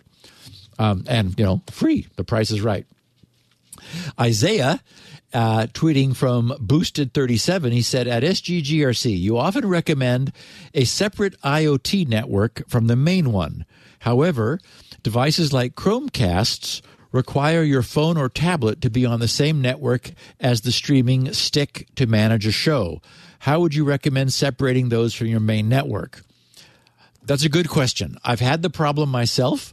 I do have stuff, as I've said, on a separate private guest network. I'll just switch my Wi-Fi from one to the other. I don't normally. Now, the Chromecast would be more difficult because you're wanting to be using it probably all the time. And I guess I would say that it's a less sketchy device than some $5 plug that you got, in a flea market or a garage sale somewhere, or freshly off of Amazon for that matter. So the solution I've used is that, my various devices, my iPhone, my iPads, they know the passwords for both networks, and I'm able to switch back and forth between them with relative ease. So in the case of a Chromecast, you may trust it enough for it to run on your main Wi-Fi, but not your, less trustworthy devices, which you probably also don't need to access on a daily basis. You set the schedule for an outlet or a light switch, and then you let it go, and until daylight savings time changes. Tom Terrific, he said, you mentioned that you used an Asus router that you really like. Which model is it? It's time for me to buy a new router, and I always take your advice. Thanks, Tom. Okay, so I haven't researched routers recently. It happens that the one I'm using I still like, and that's an Asus RT AC68U. Which is now at version 3. So it looks like, it wasn't something that lived for just a short time. I looked it up. Amazon tells me that I purchased it from them in October of 2017. So I know exactly when. That's when I was setting up my life with the woman who became my wife back in October of 2017, almost 5 years ago. It's an AC 1900 Wi-Fi gaming router. Again, model RTAC68U. Looks like it's highly rated on Amazon. So anyway, that's what I'm using. I don't know that it's the best. There are cheaper routers. I think it's like $119 at the moment for a Prime subscriber. In fact, I think today's Prime Day. Maybe it's even cheaper if you're a Prime person. I don't know. Anyway, that's that one. And Michael Horowitz, who knows his way around routers. He was for years the columnist, I don't know if he still is, at Computer World. He did his defensive computing column. He tweeted, he said, about your Asus router. He said, are you sure the networks are isolated? Now, remember, I mentioned that this thing I discovered had either 3 or 4, I don't remember which, 3 or 4 guest SSIDs. He said, you might find all the guest SSIDs share the same subnet. He said, I no longer have an Asus router, so can't verify. And actually, if he's thinking they might share the same subnet, then I guess I could test that. I was thinking that I'd have to actually try to send data across guest subnets to see if they're individually isolated from each other. But I should mention also, when I went over to Michael's defensive computing site, that pointed me to his defensive computing checklist. Leo, this is the kind of thing I bet you would like. It's defensivecomputingchecklist.com, but I also made it this week's shortcut of the week, so you can get to it more easily, or at least by typing fewer characters, grc.sc/879. Look how tiny the scroll thumb is. This looks like your site. I think I know why you like this. This is pure HTML, baby. It is just the facts. Ain't no JavaScript here. No, just sir. the facts. But if you scroll, you'll notice that the thumb is not moving down on the right, because this page is so long. Long page. What it is a page of advice, and it is really good advice. It's like just all kinds of stuff. So I just think our listeners ought to know about it for their own purposes, and also if they want to recommend it to people. There's just lots of information there on this massive page, grc.sc/879 or defensivecomputingchecklist.com. It ain't a checklist. It's just a list. It is. You're right. It's not a checklist. List. It is a long list. Just like Michael's collected ideas and thoughts about security over time. It should be a book. This would actually, and I'll probably mention it on the radio show, because there is so much good stuff in here. Really good stuff. Yeah. Also, when I went there, and at the top of that page, but also his main page, there's a note that he'll be giving a presentation on defensive computing at the HOPE conference in New York City about 11 days from today. It's actually called A New Hope. I'm sure probably HOPE is Hackers on Planet Earth, just in case. Exactly. You didn't know that, yeah. Hackers on Planet Earth. And wasn't A New Hope... Yeah, the original Star Wars. Yeah, the original Star Wars episode movie 3, A New Hope. New Hope. Yeah, and I'm sure that's what they're they're. Well, I think they suspended for a while, so that's probably why. It's the New Hope. I think they did because they also talk about. I went there in order to see what was up, and they talk about this will be their first in-person gathering, no doubt, since the COVID lockdown mess. So anyway, it's a 3-day conference. It's not free. $200 for in-person, all 3, or streaming live for $99. This used to be a great hacker conference. Yeah, I'm trying to remember if 2600 sponsored it or not. I feel like it was related to 2600 at the time, but and of course that's the famous frequency that that and hacker was used in order to disconnect the normal communications during a long distance call and drop you down to the billing layer where you could do a so-called phone phreaking back in the days. Yeah. Anyway, finally, Simon Dern. Episode 4. He said, sorry, not 3. 4. What was it, 4? I thought it's 4 because remember, he started in the middle. He did 4, 5, and 6. That always bugged the crap out of me. It was like, what?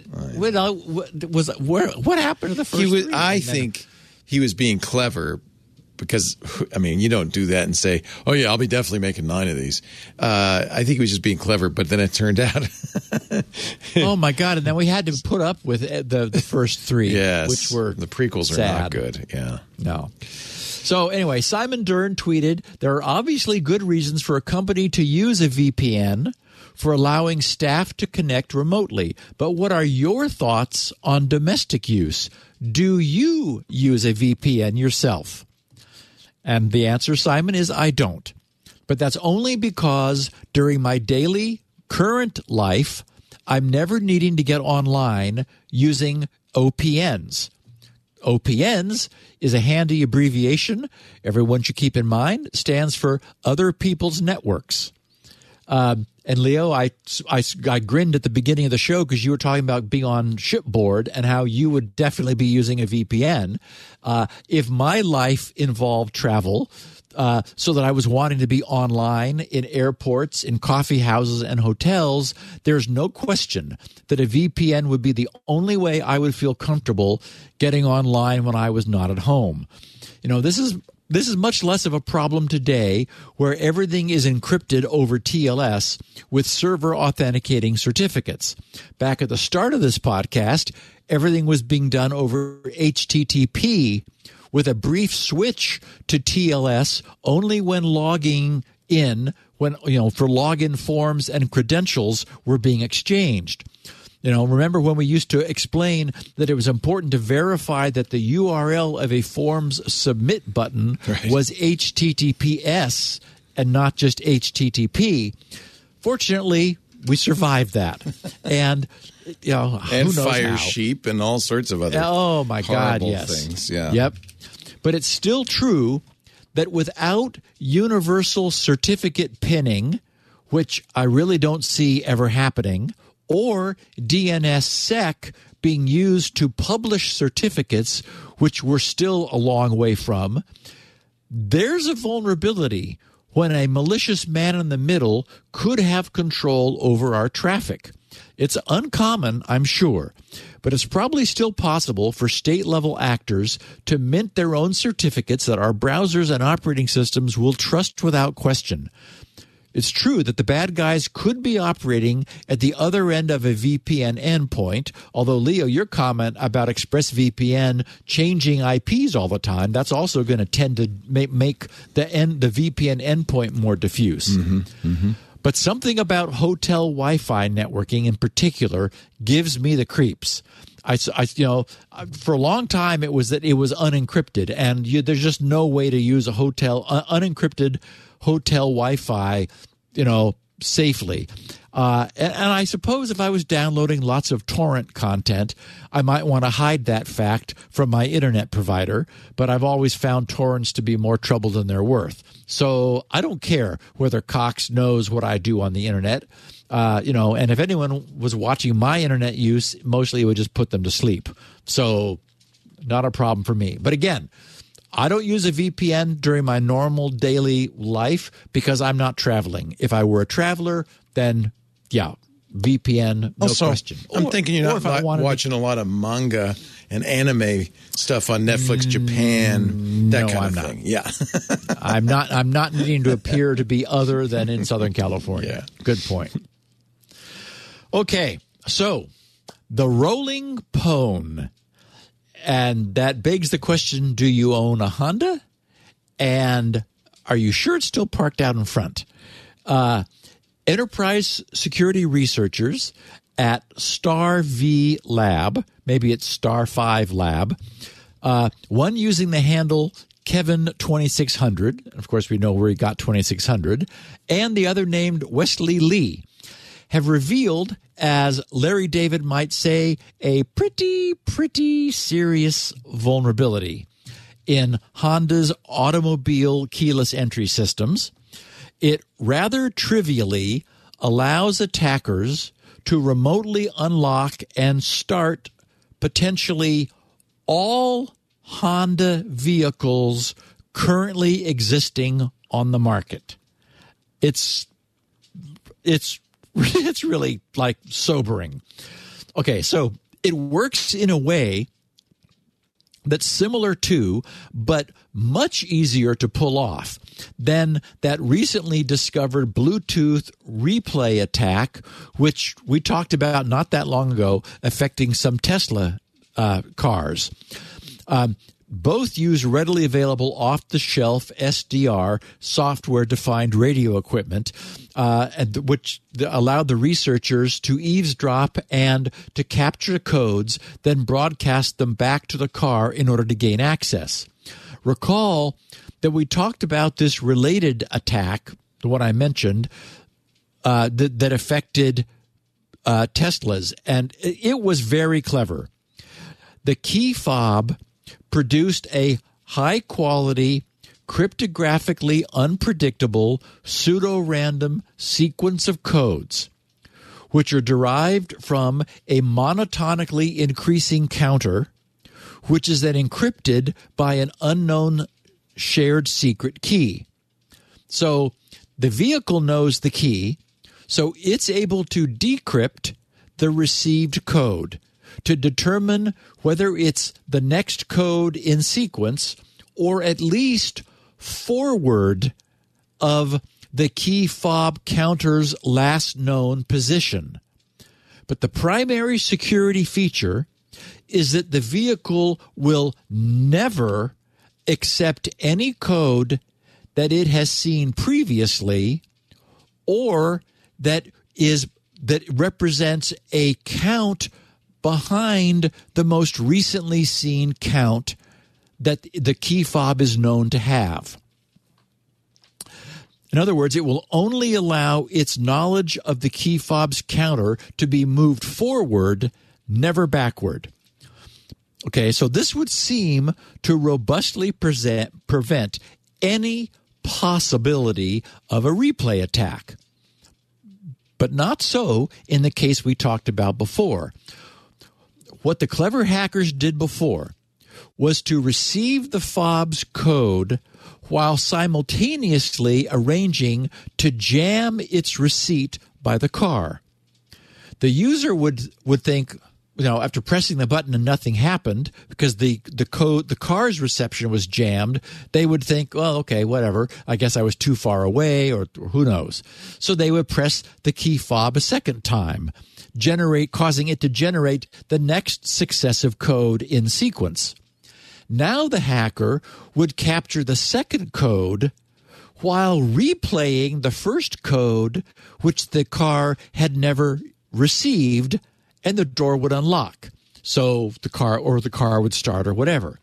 And that's the cool part that's so clever. The attacker would have obtained and retained that second code, which had never yet been seen by the car and would still be available as the next unlocking code in that otherwise unpredictable sequence. Okay, so that was the clever, very active, got to get involved. Very much man in the middle. You're an active man in the middle, able to jam, on the fly in real time, jam the receipt of the code by the car. Today, Honda is the target, and their problem is significantly worse, since the attack on Hondas is almost completely passive and much easier to conduct. The Honda attacking researchers have been able to remotely unlock and start the engines of Hondas dating from as far back as 2012, so a decade ago, up to and including this year. So nothing's been fixed in the last 10 years. The good news is, according to The Drive, which independently tested and verified the vulnerability on a last year's 2021 Honda Accord, the key fob attack does work, allows the car door to be unlocked and the engine to be started, but the attacker is unable to drive off with the vehicle, though it, as I said, can start the engine. Presumably, the car contains some dynamic, continuous key fob presence technology that's able to sense the presence of the key inside the vehicle, which at least prevents it from, being drivable. Okay, so the more active attack against Teslas worked the way I just described. What Kevin and Wesley discovered was, as I said, significantly worse because it is so much easier. They found that the counter in Honda's cars would be resynchronized when the car receives lock and unlock commands in a consecutive sequence, even when that sequence is from long ago. This means that Honda's counter can be reset to an earlier state. So, by being induced into moving backwards, this will cause the car to accept codes from previous sessions that should have been forever invalidated after they were used. In their write-up, Kevin and Wesley said, quote, "By sending the commands in a consecutive sequence to the Honda vehicles, it will be resynchronizing the counter. Once the counter is resynced, commands from previous cycles of the counter will work again. Therefore, those commands can be used later to unlock the car at will." They wrote, "We've successfully tested the 10 most popular models of Honda vehicles from the year 2012 up to the year 2022 from the attacker's perspective. Therefore, we strongly believe the vulnerability affects all Honda vehicles currently existing on the market. Tested and known vulnerable vehicles include the Honda Civic 2012, the Honda XRV 2018, the Honda CRV 2020, the Honda Accord 2020, the Odyssey 2020, the Inspire 2021, the Fit 2022, the Civic 2022, the VE1 2022, and the Honda Breeze 2022. So bad. Then we have the always entertaining FAQ, from which I will excerpt a couple questions. They asked, "Why is it called the Rolling Pwn, not a Honda Pwn?" And they answered, "Because this bug may exist in other brands of vehicles too." Am I affected by the bug? As long as a vulnerable Honda vehicle is in use, it can be abused. Is there an assigned CVE for Rolling Pwn? Yep, 2021 46145 is the official reference to this bug. Can I detect if someone has exploited this against me? And they wrote, probably not. The exploitation does not leave any traces in traditional log files, but considering the ease of exploitation and attacks leaving no trace, this threat should be taken seriously. Is this a Honda vehicle-only bug? No. Although the main targets for the research is Honda automobiles, we have leads to show the impact of this vulnerability also applies to other car manufacturers. They said we will release more details in the future.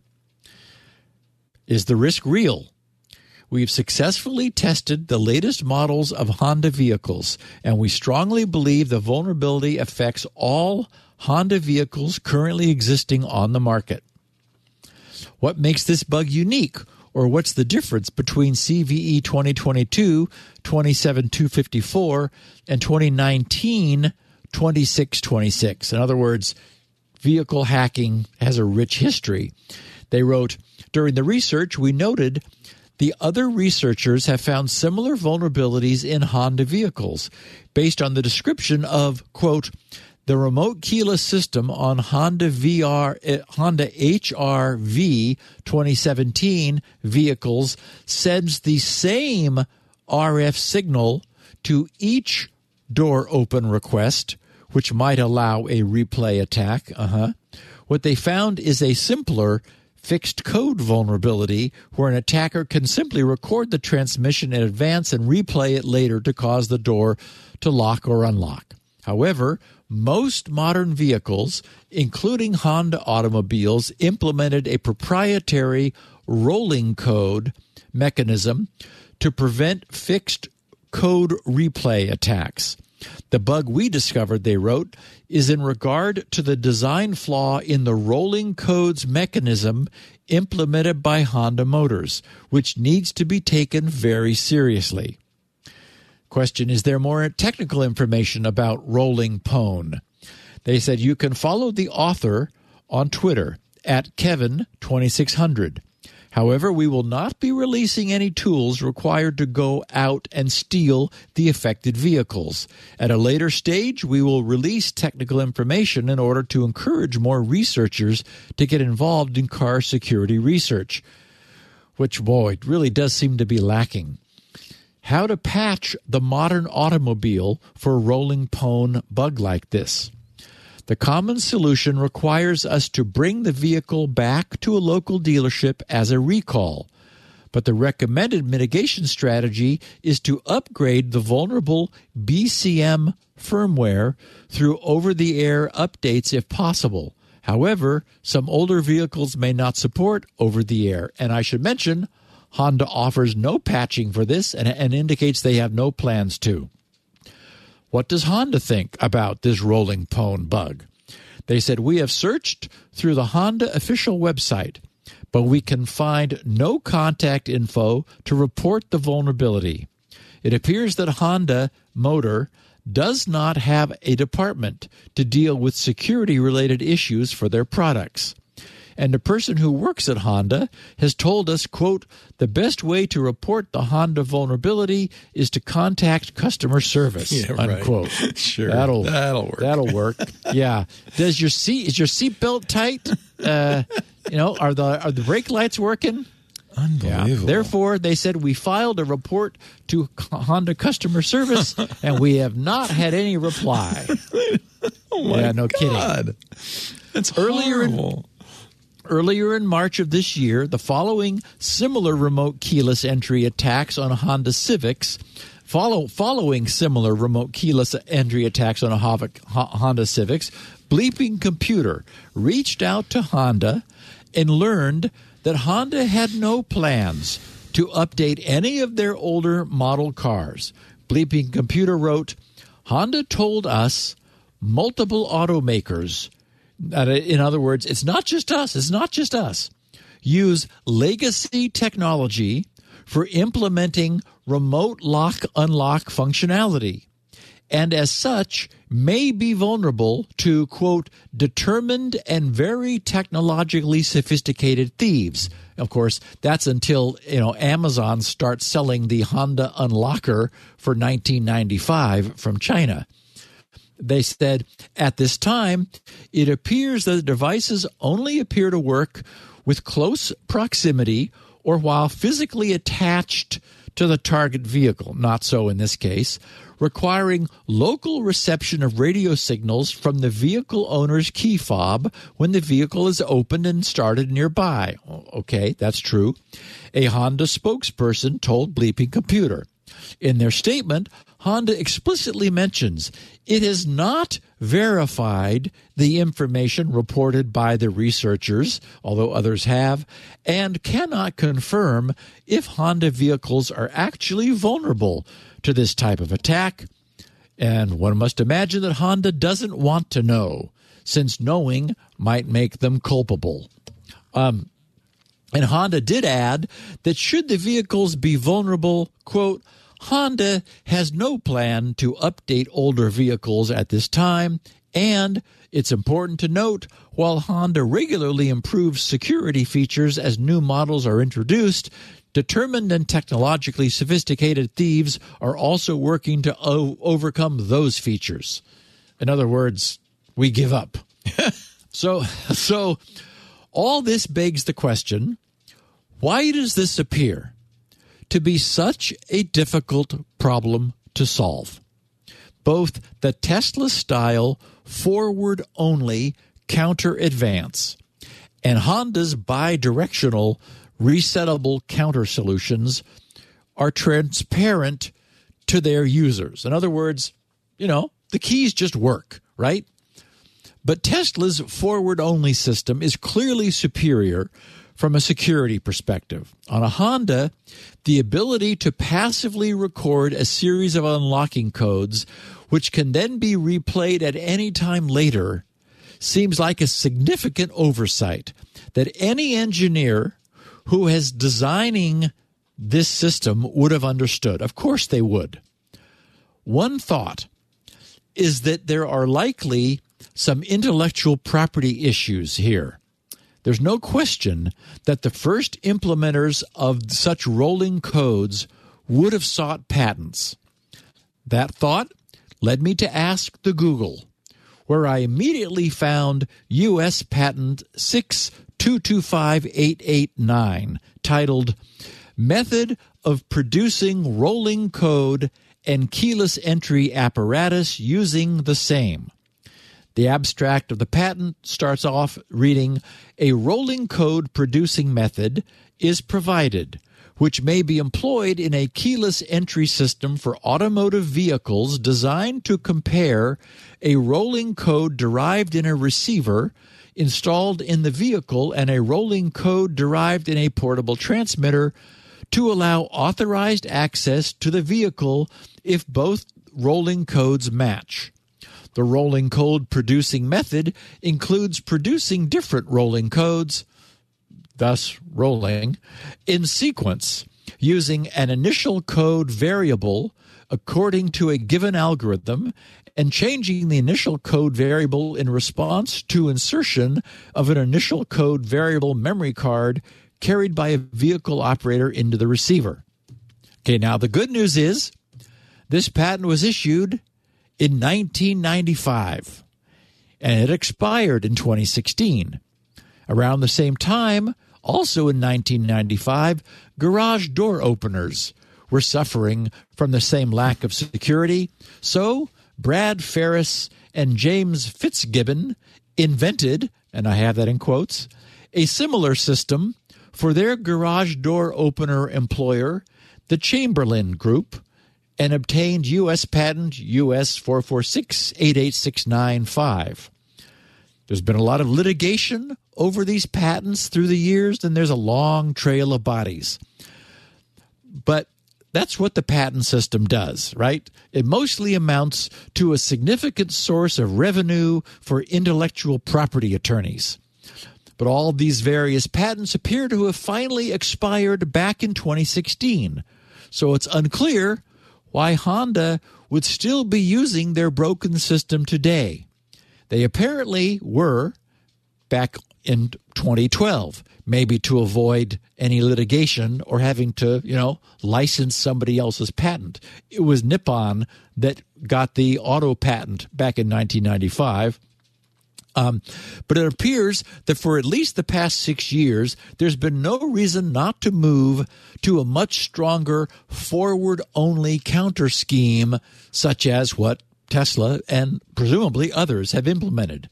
Overall, this truly is, if not a difficult, at least a little more expensive problem to solve. It is difficult to robustly solve it in a one-way only system. The ultimate way to solve the problem is for there to be a full handshake. The user presses the button on the key fob, which sends a fixed code ping out into the world, identifying itself to any car within range. The car that key is registered to receives the "Hello, it's me" ping and replies with a nonce challenge. The key fob receives the nonce challenge and either reversibly encrypts it under its shared secret key or hashes it with an HMAC keyed with a shared secret. Either way, it returns the result of that cryptographic operation to the car, which verifies that the key fob must know the secret they share, so the car performs the requested action. That system, while ultimately secure and internet proven, is significantly more expensive, since now both the key fob and the car must support bidirectional communications. The key fob must also be able to receive, and the car must also be able to transmit. Given the cost and the complexity of this full solution and the comparatively small additional security margin provided above the forward-only counter advancement used by Tesla and presumably other forward-thinking automakers, I would say that the small added security is probably not worth the cost. But given that forward-only counter technology has been freely available in the public domain unencumbered by any patent licensing requirements since at least 2016, Honda's continued use of resettable counter protection since then can only be ascribed as them just not caring. Given the popularity of Hondas, and who knows what other car makers may also have been similarly lazy, the relative ease of collecting key fob codes and the ability to later replay them in an entirely passive attack likely opens Honda to some future consumer litigation, I would think. So we'll see what more we hear of this in the future. Fun stuff. So does that mean if you have a Honda, you should keep your fob in a bag, one of them mesh bags? No, that won't solve the problem.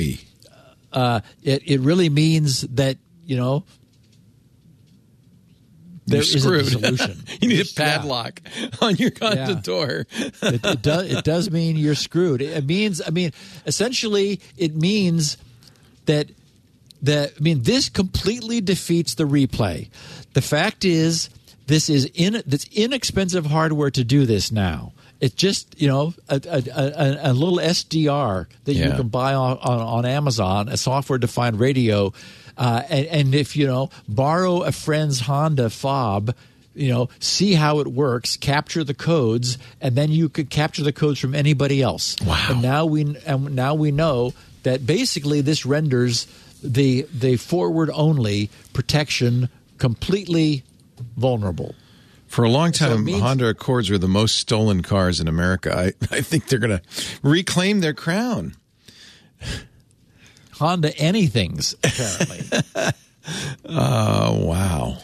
So it may well be that you can't drive off with the car, but you certainly don't want to you don't want to leave anything, important. You don't want to trust your car door locks, essentially, is what it means. Right. The number one car in America stolen, Honda Civic. Number two, Honda Accord. Wow.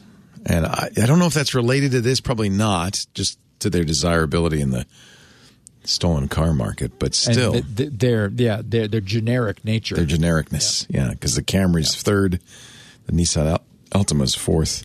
Man, if I'm going to steal a car, I'm going to steal a Hummer. I'm going to steal a Jaguar, a Porsche. You're gonna have some fun. Get something good, yeah. And arrested, and taken away. Yeah. Actually, maybe that's old because now I'm looking. No, that says May 13th. Yeah. I'm saying number one is a Ford pickup. Also popular. I have on my Ford, I hope it's a good technique, but I have on my Ford many Fords do have a keypad on the thing. And unfortunately, it's only 4 digits. No, I guess it's more than that. And the ones I've seen, they use all 10 digits, but they double them up on 5 That's keys. the problem. There's only 5 so keys. So it's like, what the hell? And I think this is related to what Honda's doing because it's basically cheapness, right? Use the cheapest possible components. Yeah. Right? 5 keys is half the price of 10. It would be nice to know, because everybody now has key fob unlock, right? I mean, even car start. Leo, even I have key. I do have to still. I have to stick it in a slot and twist it. Oh, I got to do that. Old-fashioned. Yeah. But at least at least I've got the fob unlocking. Yeah. And wow, interesting. What a world! Yep. All right, Steve. Great show as always. We're going to miss you next week. I won't be here. Jason Howell take over for the day. I will be back the following Tuesday. I'm going on that Twit cruise with 120 devoted fans who I am sure to a person will say, "Tell Steve hi." No matter where I go, that's what I get. Tell Steve hi. So hi. Steve Gibson is at grc.com. You can tell him hi yourself. Just go to grc.com/feedback. While you're there, pick up a copy of SpinRite, the world's best mass storage, maintenance, and recovery utility. Soon to be 6.1, version 6, the current version. You'll get a free upgrade to 6.1 if you buy 6 today.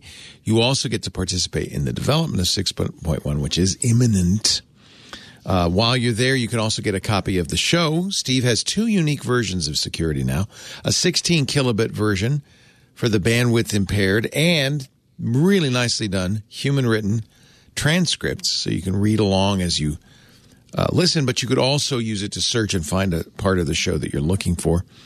grc.com, the place to go. He's on the Twitter at SGGRC. You can DM him there as well. At SGGRC. We've got copies of the show at our website, twit.tv/SN. We also have a YouTube channel devoted to Security Now. Makes it easy to share. You can send people clips. And, of course, you can subscribe on your favorite podcast client and get it the minute it's available of a Tuesday afternoon. Club Twit members don't get it any quicker, but they do get a shorter version, the ad-free version. Club Twit is $7 a month, ad-free versions of all the shows. Plus, you get the Discord, the fabulous Twit Discord, which is really a wonderful community and growing, and the Twit Plus feed. Go to twit.tv/ClubTwit if you'd like to join. Thanks in advance. It really helps us. We're going to launch new shows thanks to Club Twit, lots of them. We also have shows inside the club that we don't have outside the club, like the Stacy's Book Club and the This Week in Space is now public. That's one of the things the club does, which it gives us a chance to launch a show brand new, no advertisers, so the club members support it. And then once it kind of gets on its feet, we can put it out to the public. It's an incubator, exactly. So we really appreciate that. There's yearly subscriptions as well. And I should mention, we are going to add, we've been doing it through iTunes, but we are going to now add individual show subscriptions. So if you say, well, I don't want to pay $7, you can just get Security Now ad-free for $2.99 a month. Those, if they're not up yet, will be up soon. Thanks to Memberful, we're able to do that as well. So, again, for more information, twit.tv/club-twit. We do the show every Tuesday right after Mac Break Weekly. That's 1:30 Pacific, 4:30 Eastern, 20:30 UTC. Live audio and video streams are at live.twit.tv. Chat rooms at irc.twit.tv. That's open to all. And after the fact, Steve's got forums at grc.com. We've got forums at twit.community. Those are free and open to all. Twit.community. There's also twit.social, which is a Mastodon instance. If you've had enough of the Twitter nonsense, Mastodon is a great distributed, federated microblogging service we really love. That's twit.social. And I am in both Twit community and Twit.social on a regular basis, so we will see you in there. Thank you, Steve. Have a great week. We'll see you next time on Security Now. Okay, buddy. Bye. Hey, I'm Rod Pyle, editor of Ad Astra Magazine, and each week I'm joined by Tarek Malik, the editor-in-chief over at Space.com, in our new This Week in Space podcast. Every Friday, Tarek and I take a deep dive into the stories that define the new space age. What's NASA up to? When will Americans once again set foot on the moon? And how about those samples from the Perseverance rover? When are those coming home? What the heck has Elon Musk done now? In addition to all the latest and greatest in space exploration, we'll take an occasional look at bits of spaceflight history that you probably never heard of, and all with an eye towards having a good time along the way. Check us out on your favorite podcatcher. Security Now.